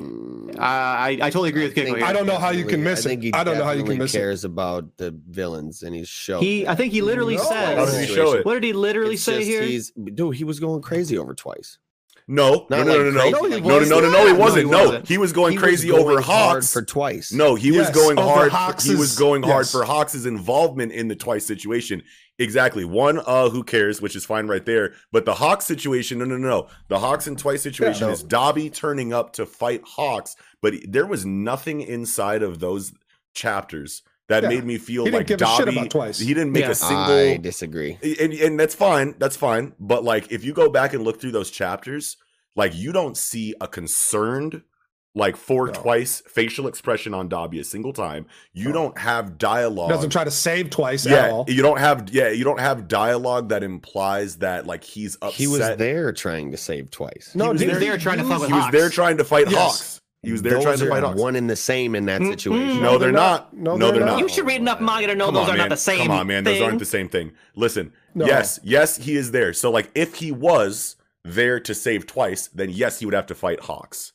So yes, you can say that because he's fighting Hawks that he obviously cares about Twice, but the way that he acted in those moments, his dialogue was like, yo, you're killing my constituent. You know what I'm saying? You are, look at what you're doing. You're supposed to be a hero and you're killing people over here. He's not upset that Twice is dying. He's like, I gotcha, motherfucker. Yeah. You're a terrible hero. That's what it felt like in those scenes. Like, I don't think him pointing out the hypocrisy in like the hero's logic takes away from how much he cares about his comrades. If he showed any amount of compassion for him whatsoever, I would agree with you. Shows the compassion. Didn't he even use Twice as a no? He used Twice dying at all. Why would he be there? Because he has beef with Hawks. He needs to be there because he has beef with Hawks. That's why he's fighting there. And he used Twice as a fucking exactly. That's the point I'm making. I'm pretty sure he threw fucking fire right towards fucking Twice and fucking Hawks at the same time and had total disregard for his safety and basically used it's psychological attack on fucking Hawks at the same time as like putting Twice in harm's way. He was already basically dead, and we're gonna fucking just put icing on the cake here by fucking making Twice, his life really even more in danger than it already was. He clearly didn't care. He shot fire like right through Twice. He was using the fact that he knew Hawks would try and get Twice out of the way. And you can make this argument, but if you go back and look through those chapters, there isn't any. So he knew Twice wouldn't get hurt. I know, goes against your point. No, he didn't. No, he didn't. What if Hawks said, I'm using the fact against you that in this fight you're going to try and protect Twice. I'm using that against you. So I'm going to throw this attack at both you. You're going to try and save him. That puts you at a detriment. But what if they both die? Yeah. What if they both get hit with the fire and die? Then I think in that situation, how much did he care about Twice? That Hawks no, he didn't know shit. He didn't know shit. It's a fight. You're How would he know? assuming that. Well, right. Well, okay, listen. This is the point, Eagle. This is the point. This is the point. If you go back through and look at those chapters, find me a panel of illustrated, visual, like storytelling that implies that externally Dobby is worried about Twice at all. Then I don't think Dobby's the type of character that would show that. Right. And that's the point I'm going to make about this "who cares" dialogue. No. Let me. He's the type of dude who's run off and did his own thing, just on wild, not with the plan shit several times. He doesn't give a fuck about Toga going and doing her own thing for a little bit. So then what makes? So then what? Who cares? She's going to do her own thing. Right. But then what is the deciding? We're all free to do whatever the fuck we want. Right. But then what is the deciding aspect of Dobby's character that lets you think that he gives a fuck about any of these characters if the story has never shown him care and the dialogue has never implied that he stated specifically, actually, more than once, that he does not care about right. He has stated this. You are just assuming that he does because he's there. When he can have ulterior, underhanded motives that give him reason for being there, him just being there and fighting these characters is not any amount of evidence that implies that he cares about these people. There has to be a line of dialogue. There has to be a facial expression. There has to be something that links your confident idea that Dobby actually does care about these characters. And I believe that your one tether is that he's there in the first place. That is not enough evidence to support that he cares about anyone by him just being there, is what I'm saying. Mm-hmm. So now there's been enough time where he could have let them either die or whatever without doing shit. Yep. Unless that's a part of his plan, unless he needs them. If he's using them, if there is a Dobby plan that has not been verbalized in the story in any kind of way, which there is, which we obviously have evidence to support that there is because of the situation with Hawks and because of how he's behaved throughout his character arc in this story. But like him just being there and like saving them from death, like doesn't really prove, like his actions and his dialogue contradict this idea that he cares about these characters, even though he's saved them from death, I guess technically, by not allowing them to die. But like that doesn't necessarily prove that he cares for them. If there was literally anything else that his character has done to show that he cares for these characters besides being there and fighting for them, I would 100% be on board with what you're saying right now. Okay, but can we just either move on, or Eagle, if you got one more thing to say, I think you should say it, but I think we should move on for this. Sure. Okay. So based on what you were saying, Kiko, moving on, right? Yeah. I think it's possible that that Dobby Hawks scene where they have the black speech bubble, right? And we're like, clearly you must be saying I'm Endeavor's kid, right? Yeah. What if he wasn't saying I'm Endeavor's kid, right? Like, what if he doesn't care to such an extent that he actually is, as you say, a third party? You know what I mean? And he was saying to Hawks like something along the lines of like, I'm a third party, like I work for these people. And I'm not even I'm not trying to help you. I'm not trying to help Twice. I'm not trying to do anything except for my goals. And so that's maybe why he seems so detached, because he does seem. I think it's both. I think he did. I do think he said I'm Endeavor's son, or maybe he said I'm also a third party. But like, I totally believe he has his own will, his own goals, his own plan to become whatever, Shigaraki or whoever, to actually really be the one running shit. Which. I don't know how he really would. All an Endeavor revenge plot, and his entire character arc ends with whatever culmination of this plot point comes from his encounter with Endeavor. Very well could be true for sure. I think he wants Shoto's body though, and he wants to do some shit to Shoto, somehow figure out how Shoto, something to figure out. And I don't, because this has always been the thing with me. It's like, how the fuck does Shoto even come along? And why don't we see more characters like this? I feel like him killing Endeavor, stealing Shoto, and having whatever Shoto's ice quirk transplanted to him would make him OP as fuck, right? Or didn't you say last week that he would unlock ice somehow? I was saying that too. Oh, it was Nick. Yeah, it was Nick. Dude, that's a gangster ass theory. Yeah, bro. And I was saying Giten because he fought Giten already. Like had a lot of good supporting evidence that like why we could possibly think that. But the idea there was because the genetic aspect, basically guarantees that, more or less guarantees that, Dobby does have some of that ice power in his genes. Maybe he doesn't dormant, have dormant, it's recessive or something, you know what I mean? Like, but maybe there's some way to activate it, Yeah, but so that's the thing too, like that question is a huge question, because it's like every single fucking hero, every person with a quirk has this then, because one of your quirks usually manifests for one of the parents, or sometimes it's a combination of the two, which that really it's really hard to like, you know, because it's like if Bakugo marries fucking, you know, Yaoyorozu, like how does exploding fucking you know, sweat glands and creation, like how do you mix that those would probably two just be a situation where they just don't do that for those two quirks and you just get one of them instead. Yeah, but why? But like, like we like conceptually you can think about how it could make sense if it needed to, but like it doesn't need to. So it's like that's I've thought about that too. Like I've just started combining quirks, you know what I mean? Like you just start thinking about like what this quirk marriage would look like. And it's like there's some where it's like I literally cannot think of what the combination quirk would be. So in this situation, it's just if these two people had kids, the kid would get just one of the abilities then. Because if it's too hard to wrap your mind around, then Kohei's just never going to write that combination. But if he can make it make sense, then we'll probably see that combination, is the way I kind of like thought about it. But I'll just say something that made me really happy is to see the League of Villains still punking Skeptic, though. All of them. Like, basically all of them. Like, shut up, bitch. Shut up, bitch.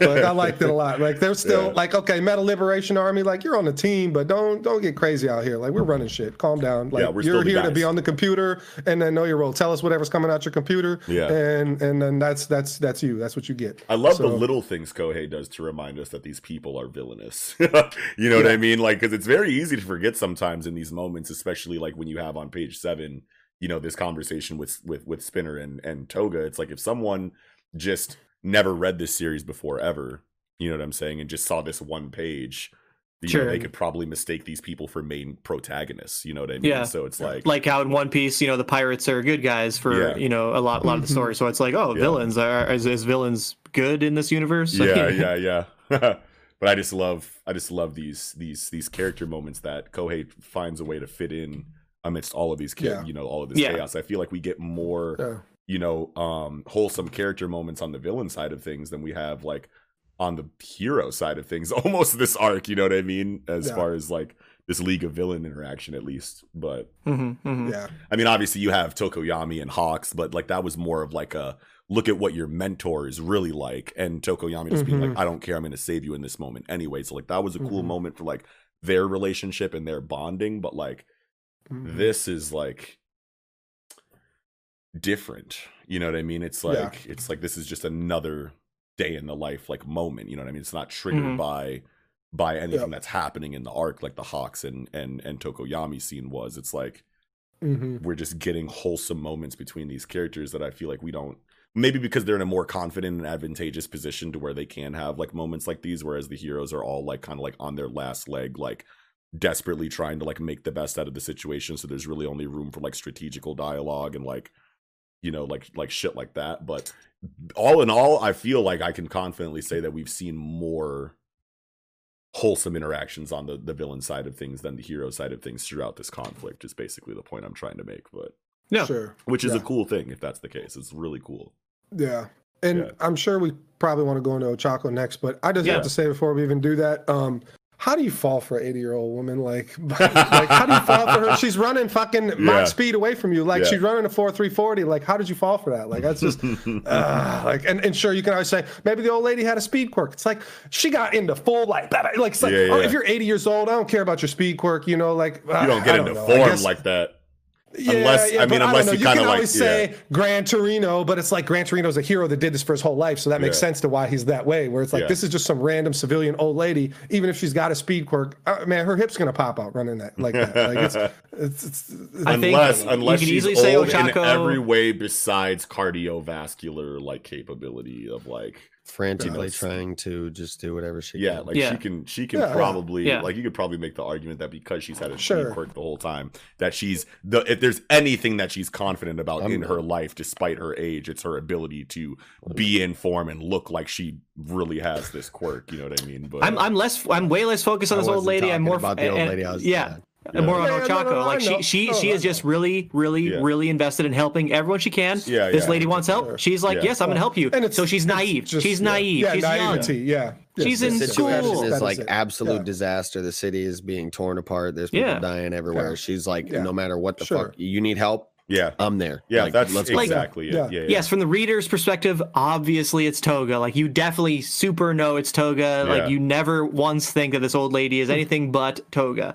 But yeah, I think it's not crazy for Ochako to be tricked here. You know, just out of the hunter camp, it's like, you know, like you just no hunter would have ever fell for this. And it's like, and I get it that not everything is hunter, man. I know everything's not hunter, but it's just like man, once you have that level of logic and deductive reasoning in your main characters. She's already fought Toga. She knows Toga's abilities. Like it's like you should be. But it's been a long time. Toga's ability person you meet in life ever. It's been a long time. It's a very high stress, high octane situation where you have a lot to think about. Those are all fine. So those are factors that kind of play into it. But I don't know. Paper, I wouldn't have as got a hero, like in the middle of a disaster, when somebody runs up asking you for help, you can't be like, "Bitch, are you Toga?" Obviously not. Like but you could be suspicious of somebody's motives when it's an 80-year-old woman running a 340 down a fucking a super vacant fucking dark alley into a fucking destitute building. It's like save lives. Man. Listen, Eagle. This is what makes it better. If we get one fucking dialogue bubble that has Ochako going, this seems sus, but I'm going to do it anyway because I'm a hero, and if this person does need to be saved, I'm going to go save them. Yes, I would have liked that. If we got one dialogue bubble that just like showed her experience with Toga and her experience as a hero, going like, this kind of seems weird. As a hero. Yeah, she has experience as a hero. Like she has a lot of experience as a hero. I'm not saying she doesn't. Her character. Yeah, I'm not saying she doesn't. But you can't have every single character who's ever interacted with Toga need a dialogue or a thought bubble every single time they meet a stranger saying, but is this Toga? No. Not saying that the dialogue bubble needs to say this could be Toga. But the dialogue bubble just saying, like, we already have the dialogue bubble saying here, like, this lady's moving a little bit too quick. Well, Isn't that enough then? Well, no, because this implies naivety on behalf of. She is naive. She's right. No. She is naive, so you could play it off on that. But also, her experience with Toga could allow another dialogue bubble that goes, I've been tricked by people before. This is a very weird. This is a very weird situation amidst all of this chaos. But like, would have Shoto would have fell for that. You think all these characters, the top tier characters would fall for this? But I think literally every single hero would fall for this. Well, hey, you want to know because what? They're trying to evacuate someone. I understand. And there's not much time. Like Gigante Machi is coming right now, and she's listen, bro. There's definitely evidence. There's evidence to support. There is a brief moment of apprehension to me. Yeah. In this panel, right above the panel where she says he'll be okay because I'm going to save him, because she says those legs of yours sure can move, ma'am. Yeah. The strength of my legs are thanks to Takayo's love, and she kind of goes, yeah, that's fine. Yeah. That's totally fine. This is enough. Then she's like, he'll be okay because I'm about to save his ass, because that's like the situation. Like you really don't got time to think about that kind of shit. You need to act, save. That's building chunks getting tossed every direction, people getting crushed. Yes. For every person she saves, I agree. 30 are probably dying. I agree that because the situation is so dire that you would maybe not, question some things that you should be. I wouldn't call that naivety then. I would call that something different, because naivety makes it sound like she's just a bad hero at this point and doesn't understand that she's facing villains. Like, yes, how do you not understand you're facing villains and they're going to use these types of tactics against you? Right. But she's already fought all of them. She's already fought all of them. That's the point of UA. That's why they have this growth, is because they keep putting in these situations. So if you keep getting put in bad situations. All right, check it out. You know what I'm saying? Yeah. Check it out, bro. That's the report. There is evidence to support both outlooks on this scene, right? Yes, there is. No one is saying that all of the evidence is on one side. I was just saying that, like, considering what we understand about Ochako's character and the events in the story up until this point, it would make it feel better in the scene for me and Kiko, clearly, if we got an extra dialogue bubble that says, I don't know if I should be trusting this situation, but I'm going to anyway, because I don't know for sure if this is a trick, or there's way more evidence to support that this lady, that she should just trust this lady, because there's no villains around in this area right now. This is literally an evacuation. Like if this was combat, then it's a completely different situation. But this is rescue, evacuation. There's just less of a reason to be thinking that you could be being tricked right now. Yeah. So, and I got another question, and it all pertains to really this whole thing anyway that we're going to talk about regardless. Yeah. Does this Ochako moment feel shoehorned in? Like, does it feel like people were criticizing Horikoshi for putting Ochako on the back burner for literally 150 chapters, you know, and like, man, obviously we got to fit this in here. And I'm not saying like it was shoehorned is such a strong, I shouldn't use that shoehorn term, is pretty strong. I feel like it's just, this doesn't seem that well planned out to me too, especially now that Toga is so broken. Like, how is fucking Ochako really, unless she evolves her quirk this now, Toga is fucking top 3 broken characters in the story now after her fucking quirk awakening. Yeah. So she's top 3 best, strongest fucking quirks in the fucking story. So it's like, it really seems unreasonable, but so you could jump in. Like, oh, we ain't seen fucking Ochako for a while, and it becomes a 2v1, which will make it a little bit better for me. But I just, like, Gunhead martial arts ain't getting you out of this time. And that's all she really has. Like, especially when you only have like 1 semester of like experience with that training anyway. You know what I'm saying? Right. Like, 1 semester of Gunhead martial arts shouldn't take you where you need to be in a confrontation like this. Yeah. And just like, and you have to be in this mindset with any manga that you read, is that, okay, we're going to expand upon this, and this, you know, my questions will be answered, you know, and I don't have to say that right now this is terrible, because I don't want to say it's terrible. I want to say it doesn't feel right to me. Yeah. It doesn't make all the sense. And maybe it will in the way that, you know, other hero, and we're seeing this now. I mean, it could be more than just Tsuyu coming in, because honestly, I don't see how Tsuyu and fucking, you know, Ochako beat Toga either. When she just turns into Twice and just starts beating the fuck out of you with fucking 500 fucking people, then what? You know, like, I think we'll probably get a scene similar to that. I think we'll see Toga use Twice's quirk here in this fight with Ochako. You know what I mean? I think this I agree. I don't think that we have any reason to think that Ochako is going to be like wildly, you know, advantageous in this confrontation based on what we have here right now. I feel like there's plenty of room for this to go like horribly wrong for Ochako and be a good moment of development for her character. But do you think she's going to 1v1 Toga and win in this situation? No, hell, I mean, I don't think so. Personally, I don't think that we have enough evidence to support that she should be able to do something like that right now. Yes. But that's okay. That's really... Yeah. In terms of the I'd like to and it'd be. I mean, if it can be explained well, then I'm here for it. Yeah, I absolutely. mean, if she uses Aladdin's propulsion magic and pushes her into outer space with her fucking gravity evolves and she gets pushed out outer space, there you go, great. Then she could win. Without something like that, it just doesn't seem like she can mixed with gravitational manipulation can be pretty fucking devastating. It's a big deal in a 1v1 situation. She has better mastery of her. How when you're fighting 500 Twices? Right. Who are you slamming? Right. If it goes Toga has Twices, then yes. Absolutely. Now I will she say does, for sure. Right, but are we going to see that? Can she use it to the capacity that Twice can, though? Right. Like those are all questions that are not answered. You can't just assume that she can bust out everybody's quirk to the maximum capacity that they can. And I guess another thing, maybe I just forgot. So she 100% definitively has Twice's quirk, like guaranteed. Like we saw her. We already saw her use it. Yeah, we already saw her use the quirk. Yeah. Oh. Yes. Yeah. Okay. Yeah, we already saw her so much I pay attention. But like, will she use like Sad Man's Parade or some shit? Yeah, she's probably can't use Sad Man's Parade because that's an evolved form of Twice's quirk. So maybe she only uses 10 Twices. Like Twice could do back, like he could do that before he evolved. Mm-hmm. You know, or you turn into Twice and then turn into fucking Deku. Mm-hmm. Yeah. But she can't use his. But anyway, so in terms of correct me if I'm wrong, but before he evolved, he wouldn't even duplicate himself. He could do it once, I thought. He wouldn't. At least once, yeah. Oh yeah, I think maybe he wouldn't because of the mental hangout. Damage. Yeah, because they attacked each other. Yeah. Well, because I think when he duplicates himself, the other clones try to kill him and take over as the one who's actually the original form. Yeah. That was the initial thing, is that to make his life easier, he cloned himself a bunch of times. He had one going to work, one going to school, one at home playing video games, whatever the fuck. He sent out one to go shopping. Sure. Eventually, they all fucking started attacking each other, killing each other, and now he doesn't know if he's the real one or not. That's why he was so afraid to clone himself and take damage. Right. Yeah, because he thought that he would just evaporate. Yeah. Right. Yeah. So why would that prevent Toga from using the ability? I just don't think that she has the maximum. Like, I don't think she can use people's quirk to the threshold that they can. Yeah. No, I believe that too. That's fine. Yeah. Now she probably gets a base version of their shit. Yeah. Maybe not base, but like not. It's like not the same. I don't think she's doing Prominence Burn if she gets Endeavor's quirk. Yeah. Right. Yeah.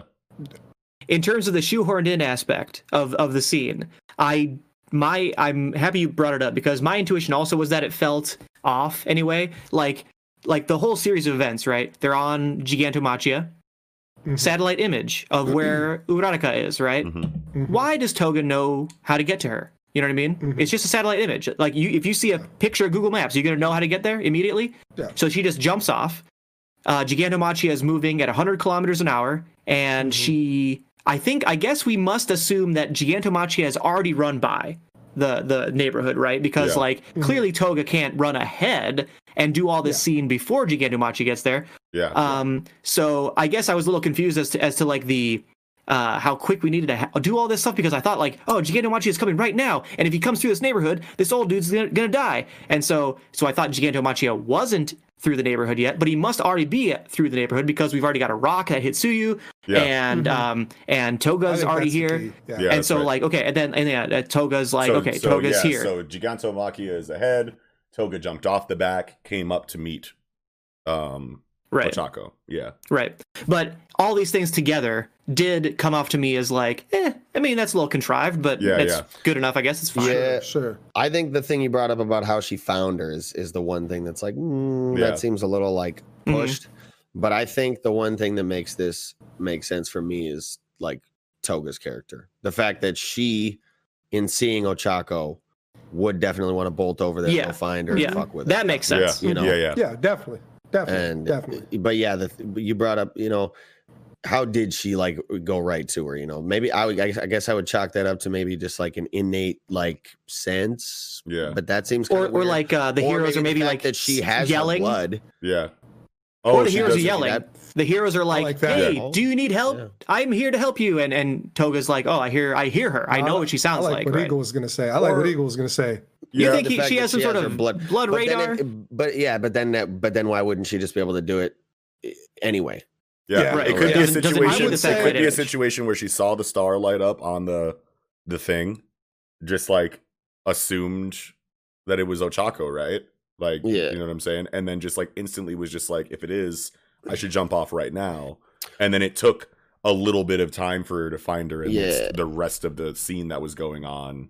Or you could say like she's an impulsive character, right? So like maybe she does sense these, people around her that she's taking their blood. She doesn't really give a fuck, but then she sees Ochako and she's impulsive as fuck. She's like, "Oh shit!" Okay, but and can't like hold herself back at that point. But I don't know the blood radar thing. But what Nick is saying, go look at Google Maps, right? Go look at Google, or not even Google Maps, Google Earth. Because it's a satellite image. Go look at Google Earth, and then just look at a fucking square on Google Earth and tell me you know how to get there once you jump off the back of anything, especially a moving target. So like, it's really hard. So that's why I was thinking, because remember I was talking about this last week about Toga, because of quirks fucking keeping consciousness and memories when they're moved. And what does that mean for Toga? Somebody who can now steal quirks, right? Like, it's huge that she would be able to fucking actually home in on somebody she has the blood of and whose consciousness of their quirk is inside of them. Maybe it's a connection, some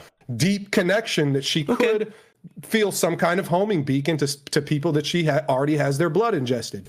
I really like a dialogue bubble where she said, I know where she is, because I'm just kidding. No. That would make it feel a lot better if we got a bubble that literally said like, but we could still get those. We can still get those. We can still get those. But I mean, like in this moment right now with this chapter, just things that would make the situation feel better before we get that future exposition that we can assume that we're going to get. It's just things, pieces of information that we don't have right now that we think would be good for our understanding of what's going on if we had them. That's literally if this is a thing, this is obviously our headcanon here, this blood radar thing, but like if it is a thing, maybe it's something she doesn't like completely even understand herself yet. Right, exactly. Yeah. It's instinctual for now. Yeah. It's instinctual, exactly. Yeah. Yes. Yeah. I did want to bring up moving ahead if people are cool with it or whatever. Definitely. To more to this conversation between Toga and Ochako. The last page of the chapter, I thought this dialogue between them was actually pretty good. And this question of Ochako, right? You mean you stole that old lady's blood, killed her, just to ask me a question like that? And what the question she asked was, what do you want to do to me, or whatever. Anyway, and Toga has this panel on the last page, like just to? And how I took this anyway is that Ochako, from her perspective, she's saying like, why did you do such a trivial thing? You know what I mean? Like to talk to me, you killed all these people, you did all this bad stuff, right? And Toga seems very taken aback. Like, what do you mean? And I feel to me, I feel like Toga views it in the exact opposite way, where she's like, I wanted to talk to you so bad that I killed someone. Yeah, which is innocuous to Toga, because all she fucking does is fucking kill people all the fucking time. This isn't even that big of a deal, me trying to do all of this to get to you. Like, I think maybe she was saying it is a big deal. I wanted to talk to you really bad. That's the big deal, but like killing the ladies, like taking her blood, killing her just to do it is probably just like, that's not a big deal to me. You know what I mean? Like, I'm Toga. You know what I mean? Well, but yes, the reasoning is a big deal why she wants to see her. Yeah, another reason that I did really like this whole last, dialogue, and I agree with all that. But the flashback on her holding Night Eye. Well, Night Eye's dying in her arms, and she's trying to get Night Eye to the hospital. Like, obviously, that's going to resonate with her, and she's going to keep this with her forever. So, like, like it's if we just had that a little earlier in the chapter, like, and really hammered home, like, I'm going to do whatever I can to save whatever people. And I know she said that, but like, I wish when she said it the first time to chase the old lady that she thought of Night Eye and maybe question it, or maybe you could see something on her face to question it, but it's like, no, I let Night Eye die, or she's at least feeling like some responsibility for Night Eye's situation, that she's like, okay, I can't take any chances. Like, I don't give a fuck, even if I am possibly throwing myself into an extremely dangerous situation. And I just wanted just a little bit more for that thing, like just that thing. Would have made it way better. It would have felt right to me, and maybe less shoe, because it's God. I don't want to keep saying shoehorn, because like that's implying that convenient. Yeah, convenient. Because I just want to say, like, I don't want to imply here that Horikoshi doesn't have any of this planned, and he's just listening to fucking, people on the internet say, why the fuck isn't Ochako in your story as much as she should be? Like, she isn't doing, like, you ain't doing it like Nobara for what Gege is doing with Nobara and whatever, things like that. Obviously, he's not taking that into account. Yeah. But just, I'm sure, you're right. And I do know, mangaka do take those things into account into Japan, like popularity polls and stuff like that. They do. Yeah. So, I mean, my example might be going too far. People on the internet, because that's probably going too far. Probably the main thing that they got to listen to is like popularity polls, because then your editor's in your fucking room like, hey, that Ochako got like this score on this last popularity poll. You know what I'm saying? Like, what you gonna do about that? You know what I mean? Like, you're not doing the female characters properly. You have conversations like that happen, but I mean, like, if it's not like hard data, like, in like ways that they like specifically collect. Then random motherfuckers on the internet complaining about things, probably not going to. But like, once you start seeing that in like measurable statistics that you normally take, then it's a different situation. Yeah, definitely. Yeah. So, but I feel like I had like a major thing that I wanted to say, and I just never had a chance. Yeah, we did a lot of craziness in this was a lot, but you want to know what? It was good. It was good. I feel like the conversation was good, but like, there's like one thing that I like had that I was like, I'm gonna throw it out there at this point. And then like, right as I was about to go, and like the conversation like shifted. I was like, all right, I'm gonna hold on to it. I'm gonna hold on to it. I'm gonna wait till the next opening. And then like, I feel like 3 different times I tried to shoot it in. Now I can't think of it, but whatever. It'll be a good conversation for one shots in the future. Yeah, we got a hero one shot this week, guys. Pull up Wednesday. We're gonna be talking about some other stuff, but we can, whatever hero stuff might come to mind. Conversation goes. It'll be live, baby. Yes, this Wednesday at 9 p.m. Central Standard Time on the Project Manga Twitch channel, twitch.tv/Project Manga. Our next one shots episode will be My Hero Academia related. So yes, do not miss that. Shameless. I get one little tiny more thing I want to say. I really, really need Compress to do something. I don't want him to be a fucking walking inventory slot for the rest of the fucking story. Like, please get my man Compress in here. I love Compress. He's like my favorite. Yes. Like, other than Twice winning me over eventually, because Twice's character was so great, well written. But on paper, Compress was like Twice is the best character in Hero to me now. But like, well, and he's gone now. But like for his time, like his stretch of time, I feel like is the greatest part of Hero to me personally. But Compress from the beginning, when I saw Compress, I'm like, this is my guy. He's putting shit in it. Man, I was like, Compress is about to be my favorite character. Character design, dialogue, ability, all on point. Yeah, yeah. And I'm just like, man, we can't be putting Compress on the back like end. Toss rocks at people and shit. I mean, that's what we've seen him do, but like his personality his personality is like really fucking interesting. He's got an amazing character design. That's all you can have him do, though, is my point. Like, because we could pull out anything. He could pull out toxic waste and throw toxic waste all over you. Whatever he compresses and holds in his fucking inventory. He is throw stuff, right? Like, but like strategic ability. He's Link's bag. He's Link's bag. He's this big, but he's putting every fucking inventory item possible into a bag this small. You know, like he can pull out any fucking thing. Yeah. When you have a shrinking you want ability, him to be an inventory slot. Right. I don't want him to just be that. He doesn't want him to just be that. Toga's like, give me my shit. And he's like, okay, boom, here's your shit. Now you go do what you want. You know, but like, is everybody just going to be constantly looking at fucking Compress to give them what they need to do the job? And he's basically just sitting back. We're a living utility belt for our entire outfit. I need Compress to put in some work. And he's not yet in the situation. That's definitely like his role. Like that's his like position. Like he does things like that, but But Kiko is saying he doesn't have to be it. He doesn't want him to be relegated to just you can't really that. have him fighting anybody too main because his ability is serious in like close one-on-one combat where he's taking limbs and shit. Yeah, or he could have items of his own for combat. Chisaki. Or he can have items of his own that he has like for whenever he needs to go into like. I mean, obviously he's a walking inventory, but like. Compress himself has to know, and he has known before he joined this League of Villains that he has 1v1 confrontations of his own, and he needs to be a capable person in those situations. So he's got his own way to fight. I'm saying I don't think we're going to see him fight anybody really too important. It doesn't matter how important they are. We just want to see him activate. We just want to see him. We just want to see him do something against anyone, regardless of their status. We want to see an actual full power, like Twice confrontation, regardless of what level that's at.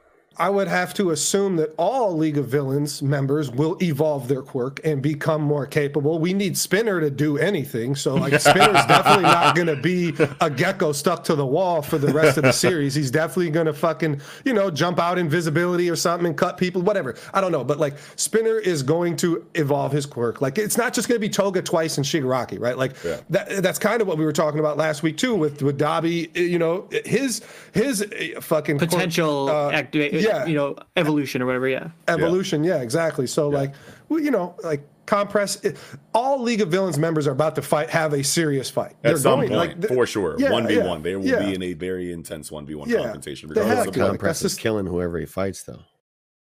It depends on how it's written. I mean, that would be tight. They ask, but that's my point. It's not going to be nobody too serious, I don't think. Yeah, well, okay. That's what we missed with what you're saying is that you think Compress's ability is really strong, and that's that what I said. His ability is serious, where he's like taking limbs and doing serious. I missed that part. He's compressing your shit. Yeah, and I missed that. So part. All we're probably going to see him do is like rah, Sure. Okay. So you're saying he gets the Nico Robin. He gets the Nico Robin treatment. Her power's too OP. She never gets a good fight. I bet you Compress has like items that he uses for his own personal combat that he keeps on his utility belt compressed. Like I feel like he has like an arsenal of weapons that isn't just throwing like rocks and debris or handing someone their clothes, like or acid or whatever. He's got a menagerie of 1v1. Yeah, he's got. I think that's the way you say it. But he's got a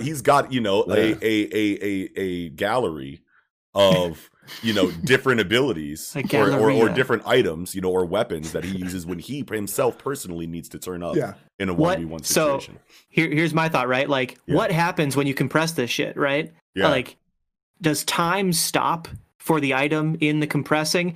Like, what if he has a boatload of grenades and he pulls all the pins and he compresses all the grenades and just like they're all frozen in time, about to blow up in 1 second, and he's like, uncompress. Bam! Oh, like all these grenades. Shit. Well, I forget if he can compress people. I would ask if you guys remember when he compressed the Sand Hero. Oh, he can compress people? Did they say that?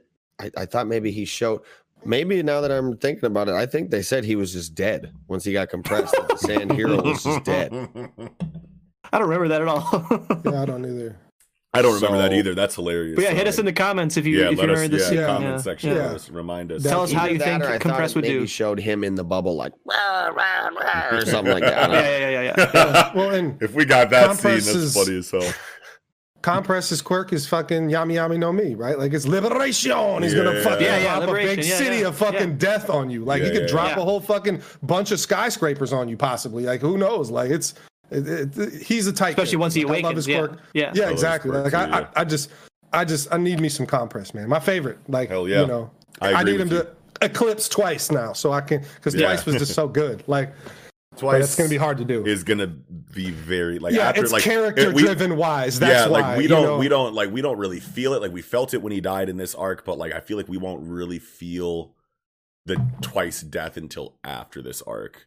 Like after some time has passed, and then we go into the next conflict that we have with these League of Villains. And Twice isn't there. I feel like that's when we'll really be like, damn, bro, Twice is dead as fuck. Like I'm still mad about like that, like thinking about it in the scene, but like. The story continuing without him after this arc is going to probably be when I'm like, damn, bro. Yeah. But that's all I had to say on that's all I had. Yeah, me too. Yeah, man. Well, with that, I think we can go ahead and jump right into the piece de resistance. As you know, chapter 992 of Remnants. Why do I feel like I know it's because of the breaks, but like I feel like it's taking so long to close out this last 10 chapters before 1,000. Like I feel like a month ago were saying only 10 chapters left. You know what I mean? And that's just so weird that we're only 2 chapters. When Eagle said 992, I said no, it's 993. You gotta be kidding me. And I pulled up and like, 992, no. Yeah. Beautiful color spread. This color fucking spread is so C Train, baby. Let's go back to the C Train. I love that. Yeah. Especially since like Brooke and Jinbei, have nothing to do with the C Train. Now they get to. Yay, you're back. Yeah. Hell yeah. Fucking So how about this Big Mom, Perospero, Marco dialogue, huh? Yeah, this is a big deal. Like I think it's interesting because on the one hand, Mama's, or Big Mom, sorry, is like, like I know the shit. I'm trying to be the Pirate King. Like, you don't trust me. And Perospero's face, obviously they don't trust her, right? Obviously distrust. And the first time I read this chapter, when at the bottom panel, Marco is like, oh, well, looks like we're not going to work together to beat Kaido, right? And then they have this, I love this dialogue of Marco saying like, oh, we're all free, baby. Like Whitebeard's not around. Like we're doing our things we want to. Yeah. Now the big panel for me is when Big Mom is saying, that's right. Dead men give no orders. Do as you will. Do you think she is saying, do what you want, I am super pissed off at you? Or is she saying, do what you want, yeah, let's team up and kill Kaido? I think it's neither. I think it's just, like, obviously you can't live under the will of somebody who's dead anymore. We're not bound by Pop's will anymore, which is there's a bigger point I'm going to make, but I'll wait for now. But I just think that it's like, do your thing, basically. Like, obviously, you got to go do whatever's best for you. And whether you're with us or against us, which obviously you're not with us. So, like, I assume you're against us, but not like directly opposing us. You're just another, party out there in the world doing whatever. Like, don't fucking be constricted to somebody who's not even alive anymore. Just, do what you need to do out here in the world. I'm not so much focusing on that. I'm focusing on like literally Marco and Perospero were like, we're gonna team up and go against Kaido, right? Yep. Yeah. Like Perospero doesn't like the Big Mom Kaido alliance. And Perospero, apparently before this chapter, off screen, has like talked with Big Mom about this. Like, we're like, why are you joining with Kaido, right? Like, you're supposed to be your own woman, your own pirate crew, right? And then she agrees. She says, yes, I am trying to be the Pirate King. Then says two things. Dead men give no orders. Like, a dead Kaido won't be able to tell me anything what to do. And two, do what you will, which is you already have been planning to kill Kaido. I'm in. Yeah. And the panel is like dark, shadowy, go, menacing. You know what I mean? Like, I don't know. It very well could be that she's just like pissed off or just like says like, yeah, I don't care what you do. But it almost seems like she's buying into Perospero and Marco's alliance. Yeah. I just attributed it to just like her being like Big Mom seems to always like kind of like represent for me the like chaotic side and like understanding and experience of the pirate world. You know what I'm saying? Like anything can happen at any time, and I'm ready for any moment, regardless of what my will and what I expect to happen and whether it goes the way that I'm expecting. You know what I'm saying? Like, sure, I want things to happen certain ways, but I'm here for the chaos too, bro. Like, this is pirate shit. You know what I'm saying? Like, oh, okay, Kaido dies. I could figure out what to do in that situation. Kaido doesn't die.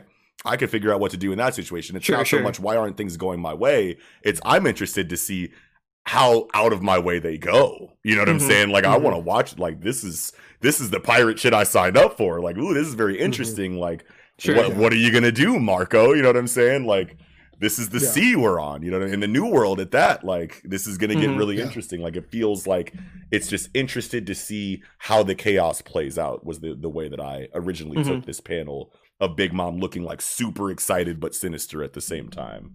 Yeah. So, yeah. I mean, I just kind of always represent or think of her as like she represents death, right? Because you have to give her your life in order to, for her power for her to amass more power and just to obviously live in her. So it's just like, I don't know, just the dead thing is just exciting to her. Death is exciting to her. Like, like that's just what I took it as, like this is, You got it. Yeah. Did you want to bring up your point you were talking about earlier, or it was sure. Big Mom? Yeah.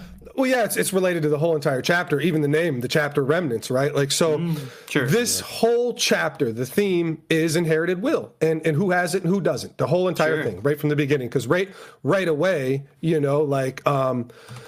get to see the subservience of Big Mom's children to her. They do not inherit her will. They are under her thumb. Yeah. Similar to Kaido. Kaido's crew is not under his thumb. It's a meritocracy. So it's like they don't inherit his will either. You just want to be the best and keep going. And so like everything is inherited will all the way down to, okay, you see fucking Carrot. Where are you going? To avenge Pedro. I know who I saw. She isn't inheriting Pedro's will. Like and we have the fucking, obviously the scabbards at the end using Odin's fucking attack. That is literally a physical representation of them inheriting his will. Yeah. Everything, this whole entire chapter, every single thing about it is all representative of the overarching plot theme, one of them, of One Piece.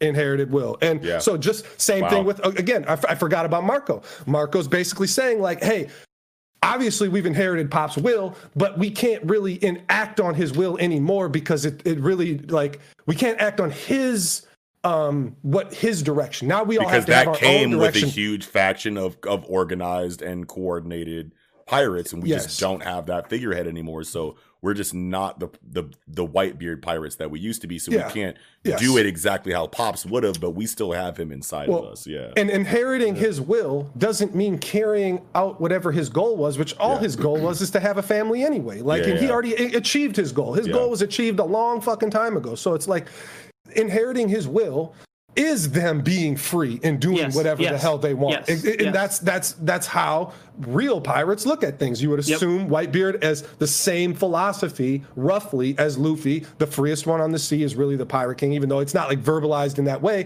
Whitebeard's like, I'm free on the sea. I'm free to have my family. Like, I'm going to bring in my family. And that means, because like Whitebeard, his territory included the Fishman Island, right? And like, I fully believe that Whitebeard, even territories that he conquered or controlled, like it wasn't like that. Like he let them have their freedom and he was not a fucking tyrant ruler of any way. And it's like, those were all his family as well. Like, so it just all ties back though to Marco. Marco is inheriting his will. He is acting on his will, even if Big Mom is kind of talking down a little bit to him, you know, in this way. So it's literally every single character just about like, and I was even thinking like, how is Black Maria tied into this too? Because like Black Maria loves Kaido, you know, like what is she singing about here? Like, is this supposed to be like the two that are going to join together under the fucking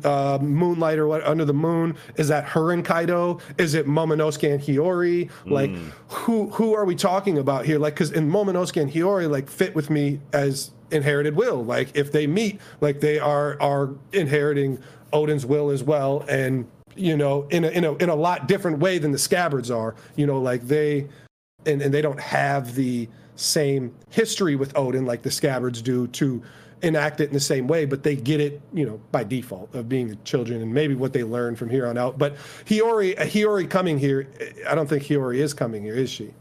You know? Yeah, I mean, it's hard to say whether or not Hiyori is actually going to come to Onigashima. Like, you would feel like she has to, though, right? Like, I mean, I guess she doesn't necessarily have to, but I don't maybe know. not as, like, a combatant, obviously. Yeah, not a combatant. Like, have some kind of role amidst the chaos in some kind of non-combative way. That's significant, yeah. Yeah, and I was just trying to, like, tie Black Maria's song into this inherited will theme in some way. Right. Yeah. And, like, when you said that, when I read the chapter initially, I kind of wrote off her song as kind of being just like pretty, or you know arbitrary. what I mean, but arbitrary. It's got the moon in it, baby.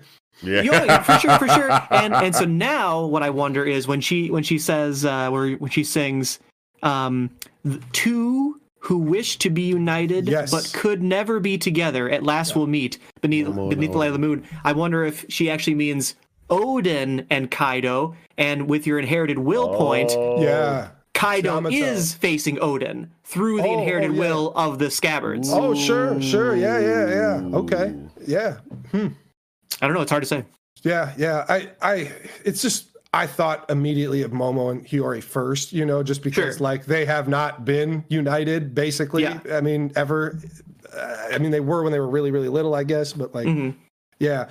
So yeah, who knows? I just think that anytime the moon is mentioned in One Piece, it's time to start looking deeper. Pay attention. Open up them peepers. Find the connections. Like Nox and Eagle are always saying, huh? You know how we the moon guys, man. Come on, they talk about the Bilkins all the time, even though they don't even know who they are. I thought it was Automatus. Automatus too, yeah. No, I'm talking about the Automatus, the drunk One Piece episode. And you were like, it's the Bilkins. And it was the Automatus crying. So how about this? I love 7-8 spread. The 7-8 spread. Listen, bro, like let me tell you something, man. This 7-8 spread is like one of the most hype moments in the entire arc for me. And I know that we've kind of like had this moment kind of like given to us in like 3 different times now at this point, where they're all stanced up in unison attacking Kaido together. But like, I don't know why, like just the way that these panels are structured in this one. Yeah. It just it hits so much harder in these. Plus, we're getting like special attacks from them individually. You know what I'm saying? So obviously that's a way bigger deal. And Kawamatsu, River of Sea, Crimson at Dance, Scourge, bro. Like this is what we wanted. And like, man, and it's so crazy to think about how like there are YouTubers out there who are doing videos for like the review and discussion of this chapter, and all they're talking about is like how the power levels don't make sense. And it's like, we're talking about like the story at large, the characters involved. Like our review is literally going through this entire chapter and like history of the story involved, just like gushing about how amazing of a writer what like Oda is and how amazing One Piece is. And like there's some YouTubers who are literally just like, how come these Scabbards are doing so much damage to Kaido? And that's like their whole review. It's just like, it's so embarrassing, sad, dude. Yeah, it's just like, dude, there's so Luffy, much going on in this besides power scaling. And didn't Luffy just elephant gun fucking this form of Kaido into the ground? It's like, this is Kaido's weakest form. This is all Zoan's weakest form, is their full animal form. So it's like, what are you guys talking about? That doesn't make any sense, especially when it's like, obviously they have Ryuo. It's been stated many, many times. And you know, very much been stated many times how strong these fucking characters are. It's like Ashura Doji 1v1 Jack in the beginning of the fucking arc, and all all of these scabbards are relative to him in strength. Yes. So like, why is this confusing to you right now? You know what I mean? Like these are wildly capable characters, and we have been like, that's been rehashed multiple times in the series. You know what I'm saying? And it's like Oda is not going to give Kaido and these scabbards a 20 plus year beef and not have them turn the fuck up on Kaido at any point in time during the fight. They're obviously going to hurt him and damage him and feel like this 20-year feud has been fruitful to some degree. Like, obviously Kaido's going to take these fucking hits in his weakest form, and then he's gonna fucking activate on these dudes, bro. Like, this is like, it's obvious. Like there's this, like, some reviewers and some YouTubers just take these week to week occurrences like so literally, and it's like there are things after this and before this that have to do with this present scene. It's not just the story didn't exist before this and doesn't exist after this, and this shit doesn't make fucking sense. Like, it's, I don't know. I just, what other Zoan uses their full animal form and wins a fight? Yeah. Yeah. Which one? Like, it doesn't happen, and they don't use it, and they don't even use their fucking animal forms 9 out of 10 times. Like, okay, the dinosaurs are doing it because that's cool, you know, and it makes a little bit of sense why they would do it. But it's like Lucci turns into the fucking cheetah for 1 second to jump and bite Luffy on the shoulder, and then turns back into a human immediately. Or the hybrid form. It's like they don't use that form. That's not for combat, and obviously it makes sense that Kaido's big ass dragon form. Sure, it could be tight, and he's going to be able to use it this way. But it's like, Luffy punched his fucking head into the ground when he was a fucking dragon. And sure, he could be drunk. You could say he was drunk too. Okay, there's that. But once he fucking turned into regular fucking full human, or just human form, or whatever you're going to call it for Kaido, because that's still up in the air. But as soon as he turns, one shots Luffy and smacks him to fucking Jupiter. It's like, as soon as fucking Kaido turns into fucking Oni form, human form, whatever the fuck, he'll just he's a way bigger deal than he is in this form. And does it make any sense? We've talked about this a million times. Like, does it really make sense for Luffy to beat a full-powered Kaido 1v1? I don't think so. This is how they're weakening him up. They're softening him for Luffy to actually be able to make a fucking fight here that's going to make sense, because he shouldn't beat a Yonko. I don't think at this stage of the game, no matter even if he has honed his Ryuo and trained and he was lifting blocks with Kairoseki in fucking prison, he did train. He is stronger than when he originally fought Kaido, so it will make sense that he's able to beat Kaido now. But it's too. That's why you have so many characters that have motivations that coincide with the taking down of Kaido, is so that you can have them come in, butter him up for the final conflict. You know what I'm saying? Like, you have so many characters that want to see Kaido dead. They got to all get their licks in. You know what I'm saying? Like, so many people do not fuck with this dude. They all got to hit him once. You know what I'm saying? And all of those little paper cuts add up to damage that makes sense for the people who are actually going to take him down to do so, given his, like, status in the series as being this invincible, impregnable, undefeatable character. It's like, okay, it makes sense now that we've seen him take literally a million tiny paper cuts leading up to his defeat. So it's like, this is how you fucking do this. You don't just go, everyone is ineffective until Luffy shows up. Like, what? Like, that's just not where Luffy's character needs to be at this point in the series. That's not what One Piece is about, is raw 1v1 strength and confrontations. Like, this is a story being told here, not a fucking, I don't fucking know. It's not a tournament arc, man. This isn't Battle Shonen only. There's other things being, like, happening here. We're not tournament arc. That's the best way to put it, because it's just like, this isn't going to be 1v1 fights forever and ever all the time. It's like, this is how One Piece works. I feel like that's what people read One Piece for nowadays, is so that they can, get 1v1 feats that, they can use to. Well, that's a sad life, because that's fucking 7% of this entire fucking story. It's like 7%. I don't know. Obviously, I'm throwing a number out, but it's like literally, I bet I'm pretty close. I don't know, maybe 12% of the entire story is fucking 1v1 battles of strength. Like, this is, there's so many other things that this story has that's just a strength hierarchy. Like, if you've been reading the series for 1,000 chapters, you should. You're reading it wrong. Yeah, but well, how about this? It is a fight, but I will call it out or whatever. Raizo, real Raizo hours, dude. Real Raizo hours. Jesus Christ, that was so sick. That was so fucking hit him with tight. the Uno reversal card on his ass. Yes. And it's like, man, it's like that's another fucking point. It's like obviously these guys have a 20+ year fucking beef. Maybe they're tailoring their strategy and ability usage order. Like all of these things that we're seeing right now is just like that's a good point. What they've been planning for 20 years if they ever got face to face with this dude. You know what I'm saying? Like they're tailoring their strategy and abilities around fighting Kaido specifically. That this is going to be when they're the most effective. This is why fucking, Kinemon got one-shotted by fucking Doflamingos because he's meant to fight fucking Kaido, not Doflamingo. You know what I'm saying? Like this is why all of these characters seemed underwhelming up until this point, is because this is the moment that their characters have been waiting for in regards to combat and physical capability. It's all been to fight Kaido. You know what I'm saying? So yeah, I mean, Oda writes a comedic story. Sorry, he fucking made these characters fucking comedic relief. For a lot of arcs where they were involved, but they weren't the primary focus. Exactly. So it's like, okay, you got fucking Kinemon, doing some lecherous shit. You got fucking Kanjuro eating hair, whatever the fuck he did. But once it comes down to we need to take Kaido down, this is what these characters were written for. Like, sorry, you forgot that these guys put in work and that this is a comedy as well. And it's just like that's a you problem. Like, I don't know what else to say. Like, exactly. But I don't know, man. I'm super excited for this initial clash phase of this war to be over. Though I'm having a lot of fun with it right now.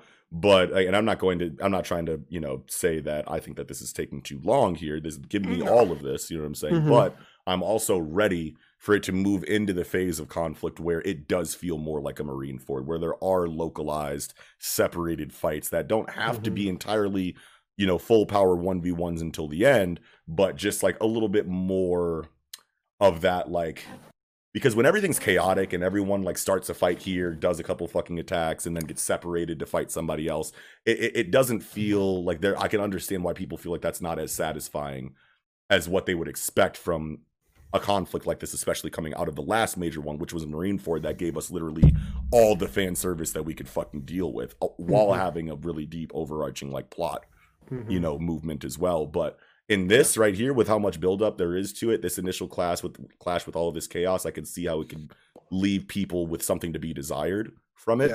But at the same time, I understand how large scale this conflict is going to be, so I understand that they're going to spend a lot of time on that initial clash phase of the conflict. So it is going to seem like things are happening all over the place and things aren't being satisfyingly concluded right now, obviously, because pieces are being set where they're going to actually be serious. Right now people are literally just being thrown in at the fucking wall, and then wherever they fall is probably going to lead to more serious conflicts. But right now it's just that initial stage, I feel like, and it's just a patience thing. You know what I'm saying? From a bird's eye point of view, this is going to hit way different than weekly, especially because of the breaks that are involved in Oda's schedule and how slowly it feels like it's getting to anything wildly satisfying. But it's probably a huge war that we're going into right now. So, so there's going to be a lot of setup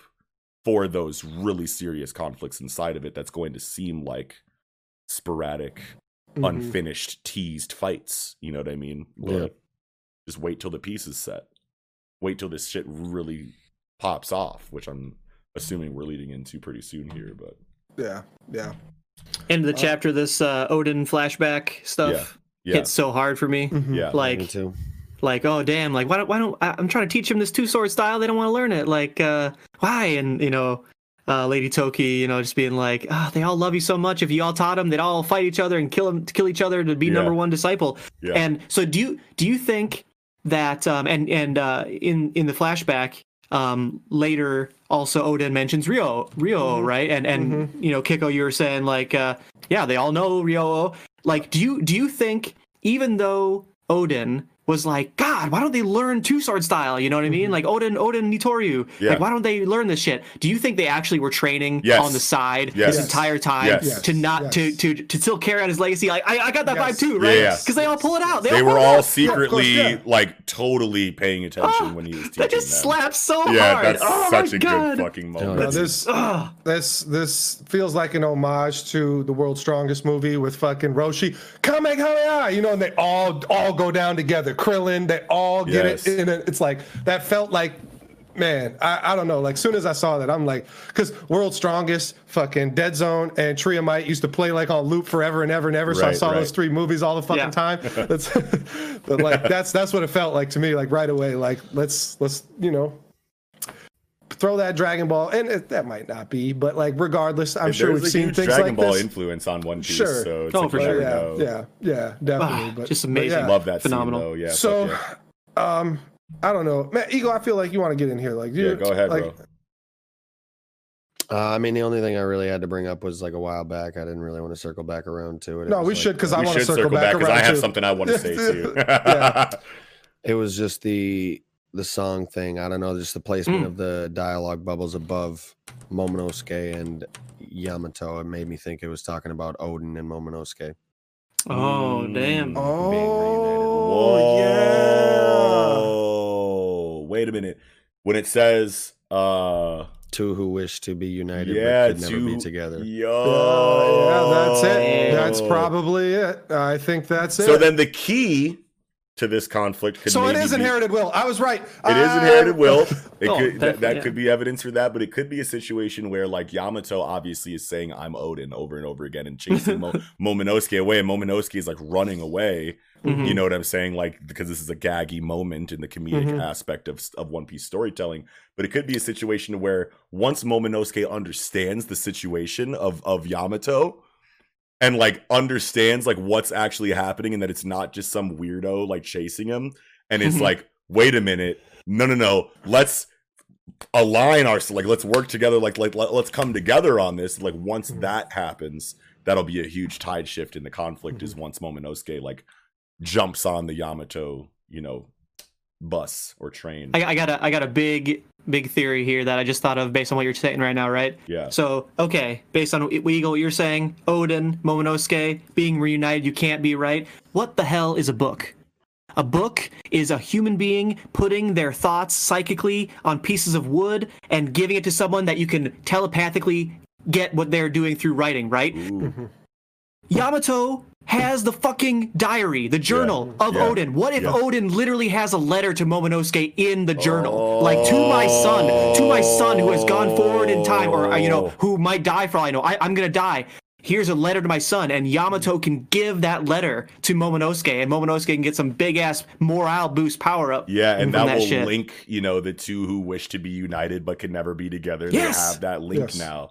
Yes. Oh my God, bro. Yeah, that'd be crazy. I knew the Black Maria song had inherited will in it too. I knew it. I knew it. Yeah. Oh yeah, for sure. But that was the only one though that I was like in this the whole like every page. I'm like, man, how am I going to tie this one in there? And Eagle did it for me. Thank you. And I'm glad that we talk about Black Maria. I know Knox, you want to circle around the beginning too, but like I want to talk about Black Maria still more here. Yeah, go ahead. It's like, first of all, it's like, why are the prostitutes so happy? You know, like, why, you know, like, I just don't feel like prostitutes should be this happy and, like, worship the person who's keeping them in the brothel, right? It doesn't make any sense, right? Because this is Black Maria's brothel. And, and it's, is she hypnotizing them somehow? Like, I don't really know. See, but being that she's a giant snake person, you know, assumably fucking a Black Mamba,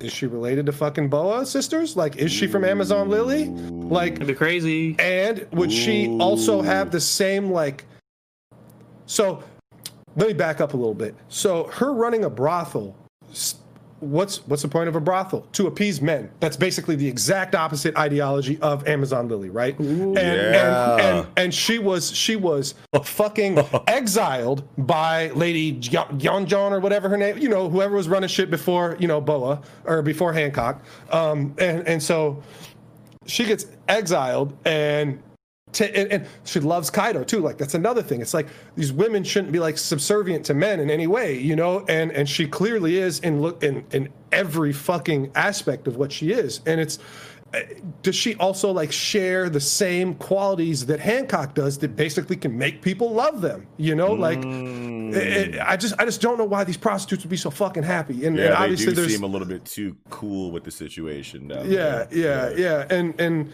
it's just like, what other giant snake women are there, right? There's Sandersonia and Marigold. Like that's it, you know. And it's got to be like she's got to be from Amazon Lily. Like, and this could also be like why, like Amazon Lily, like Hancock is like a Shichibukai and is like tied with the world government, because it's like your sister is running with Kaido and you're fucking up the fucking world, and you need to not appease us, but like make up for it, whatever, I guess.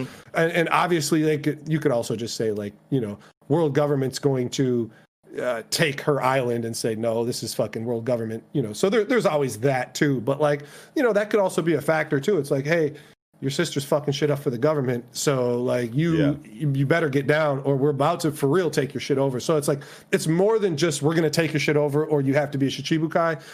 There's a little bit more background to it than that. So that would make sense to me. Oh yeah, so, big one. Yeah. Last thing, the last point that I have about this chapter that I'm happy that we're kind of circling back towards the beginning of the chapter to kind of like close up on. Earlier when Nick was bringing up this Big Mom panel on page 4 and like why she like looks the way she does and like what the intent behind her words could be, I made a comment earlier that I feel like I could make more sense after thinking about it. But basically originally I was saying about how like Big Mom is just like down for like the chaos and seeing how things pan out, but also I feel like that's still true, but what it has to do with it is how strong she is and how capable she is compared to everyone else on this sea. Like when you are so strong and you are so capable that you have a plan, you know, a confident plan of what you can do in any situation, even if things aren't going your way, like you're still excited to see how that chaos plays out because you're ready for anything. Like you could literally take any obstacle that comes your way, regardless of how things are going against maybe what you would have, you know, planned for. But like just knowing that you're so strong to deal with anything that happens gives us this intrigue and this excitement to see what that actually is inside of Big Mom. It's like, holy shit, well, what do you know, like, that's right, dead men give no orders, so do as you will. Like, what does that mean? I'm excited to see how this turns out, because no matter what happens, I'm going to be ready to deal with it. So I have no worries. And this is going to be really good entertainment for me if this does get super interesting. So absolutely, go ahead. I'm Big fucking Mom. Nothing can hurt me. Entertain me. You know what I mean? I feel like is what that scene kind of shows. Yeah. Well, I'm glad you brought us back to this page too, because right above her face, that giant fucking sword there, like I was just like, holy shit! Like that's got to be a numbers sword, I guess. But like that's a big dumbass sword, bro. That's the biggest sword in the history of this show. I would have. It's serious. Like I've never like. I don't remember. Did Oars have some kind of sword? Didn't not Oars Jr. The original Oars? I don't know. But regardless, that's got to be a number sword. That's just super tight. That like Big Mom is dwarfed by a sword that's way off into the distance behind her. It's literally fucking a Burj Khalifa, like the tallest building in the world made into a fucking sword. Like it looks like literally that big, like from where they're standing. Like because big as fuck, bro. How far back into the background is that sword? That's just fucking crazy. But I mean, I got a couple other things too. Kaido's roaring turning into lightning, is that a like Conqueror's Haki thing? Where is that? That's when he's fighting the scabbards. What page though? 9. It's Raizo saying it. His roaring turns to lightning. And he roared, and it's like the whole ground is fucking cracking, and there's lightning hitting the ground. Right. So like it's got to be more than Conqueror's Haki, I guess. But like I don't know. We would know it would be black lightning, right? I don't know. I mean, there's lore with like Eastern dragons controlling weather and shit. So I think it might be a dragon ability. Yeah, and that makes sense too. It's just that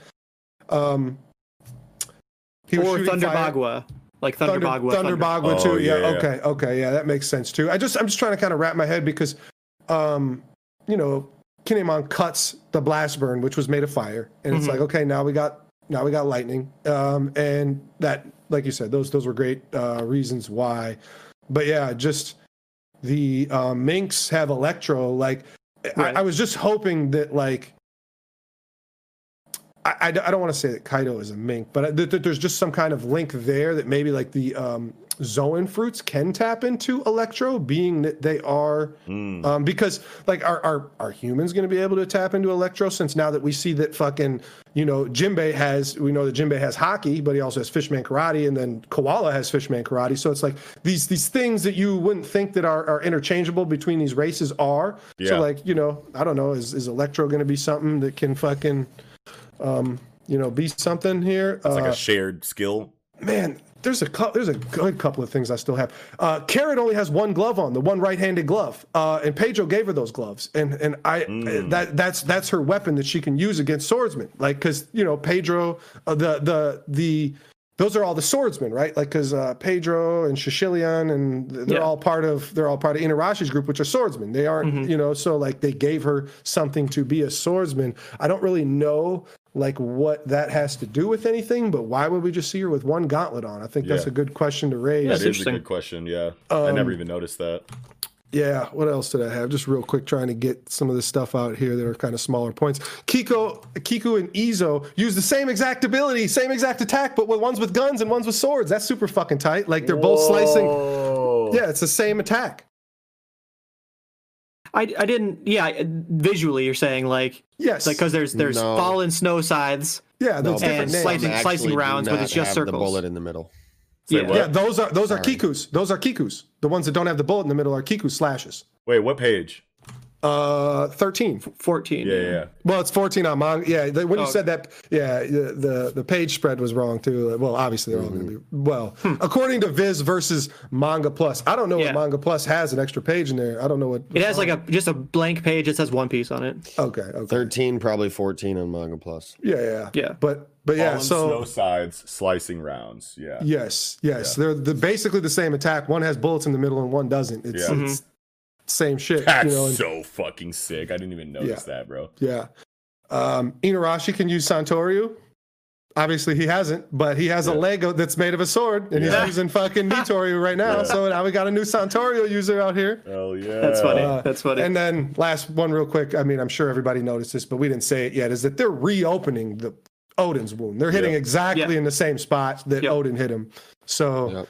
That's important. Can't wait to see what Kaido looks like after this, after this attack. Look,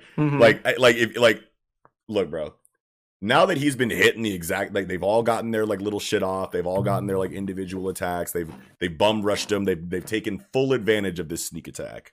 Yep. Now that they've hit him and they've rallied in this way and they've done the damn thing for 10 chapters, however long this conflict has lasted so far, and now that they've hit him in the exact same spot that Odin got him, Kaido's gonna actually turn the fuck up. This is the last good will moment, fuck yeah, scabbards that we're going to see, and Kaido's literally about to activate in the most serious way that we've seen so far. He's coming directly out of this attack. I don't think he's gonna go into hybrid form versus these guys. I don't think he needs it. I think he's going back into human form, Oni form, whatever, and just beat the brakes off him with the Thunder Bagua, big mace him up. But I think that he's going to get more serious after this attack than we've seen him so far. Up definitely. I agree. I mean, at least since he Thunder Bagua with Luffy, which actually is going to be more serious than that. And if that's the case, that's what I'm saying. I'm saying if he is more serious than that, he's killing them. These are all the scabbards are dead. I mean, definitely. I feel like we're looking at a one shot. All 9 of them get taken out in one fell swoop. That'd be crazy. It could be just him sweeping and hitting all of them. It looks like one motion, but it's him just real quick. Or just it doesn't have to. I think you're mostly right. I agree mostly that it's going to be one big, giant, grandiose thing that he's about to fuck him up with. But yeah, it would be crazy if it was just one swing completely. Literally one swing, and they all just go flying. It's like Asha Doji's in the front, and then he hits Nekomamushi, and he hits Izo. Yeah. And it's like a cartoon where they're all 9 of them are stuck to the back as a home run knocks them off the pipe. That'd be fucking funny. But I guess another thing I thought of real quick is, what we know about skin tissue, right? It gets stronger. That scar is the strongest part on his body. basically, right? Yeah, right. Maybe. Wouldn't you think? I mean, scarring when your skin tissue according scars, to scar tissue, yeah. When skin tissue scars, it's stronger than the previous skin tissue that was there. Yeah. So, like theoretically, that's the strongest part on his body. So, yeah. I mean, but does that mean anything in the story? Probably hurts the most to get hit there for him because of the memories. Yeah. Well, yeah. Psychologically, for sure. Like that's what really matters, you know, with that attack for sure. But I just like a good thing to note. It's like he's been painted as, you know, impenetrable. You know, like cannot cut him, cannot damage him. So it's like to damage. Theoretically, the strongest skin tissue on his body is pretty cool. That's just pretty cool. Like I like it. Which you guys are just right that's more about the psychological aspect of that for sure. Yeah, but that's still a cool thought though, for sure. Yeah, cool. Yeah, for sure. That's just what it is. That's a thought. Yeah. I don't think there has any like significant relevance to that, but it's cool for sure. Oh yeah. But yeah, man, I'm good on this week, man. This chapter this week. What a conversation we had. Who knows how long it is, but that was very thorough. Yeah, I feel like 400 hours. Yeah. I hope you guys are working at a double tomorrow. Yeah. Hopefully this combo lasts the whole shift. Yeah, I'm good, man. Right. Well, hell, I think that'll do it. Thank you all so much for watching. If you did, be sure to slap a like on this video if you enjoyed it. Make sure while you're down there that you also subscribe to the channel and slap that notification bell and stay up to date on when the new content is coming out. Also, while you're down there, hit that comment section. Let us know what you thought of this week in Jump. Ask us questions, chop it up, whatever the fuck you want. Yes. Also, as we said at the beginning, visit that link tree in the description box down below where you can find links to any and all of our online communities, audio listening platforms to consume the podcast on, as well as links to support the podcast and the channel if you would be so kind. Yes. I'm tired. Such as a long night. Links to our Patreon where you can obviously subscribe to different tiers of extra content that we release, ranging from early access to all of our content all the way up to a second weekly shonen-centric podcast that we do covering 5 different books. So, with all that being said, this will be another incredible, stupendous, fantastic week in Jump and episode of the Project Manga Podcast wrapping up. I'm your host, Eagle. Peace, y'all. It's Kiko. Noxie. And Nickums. Sarabada.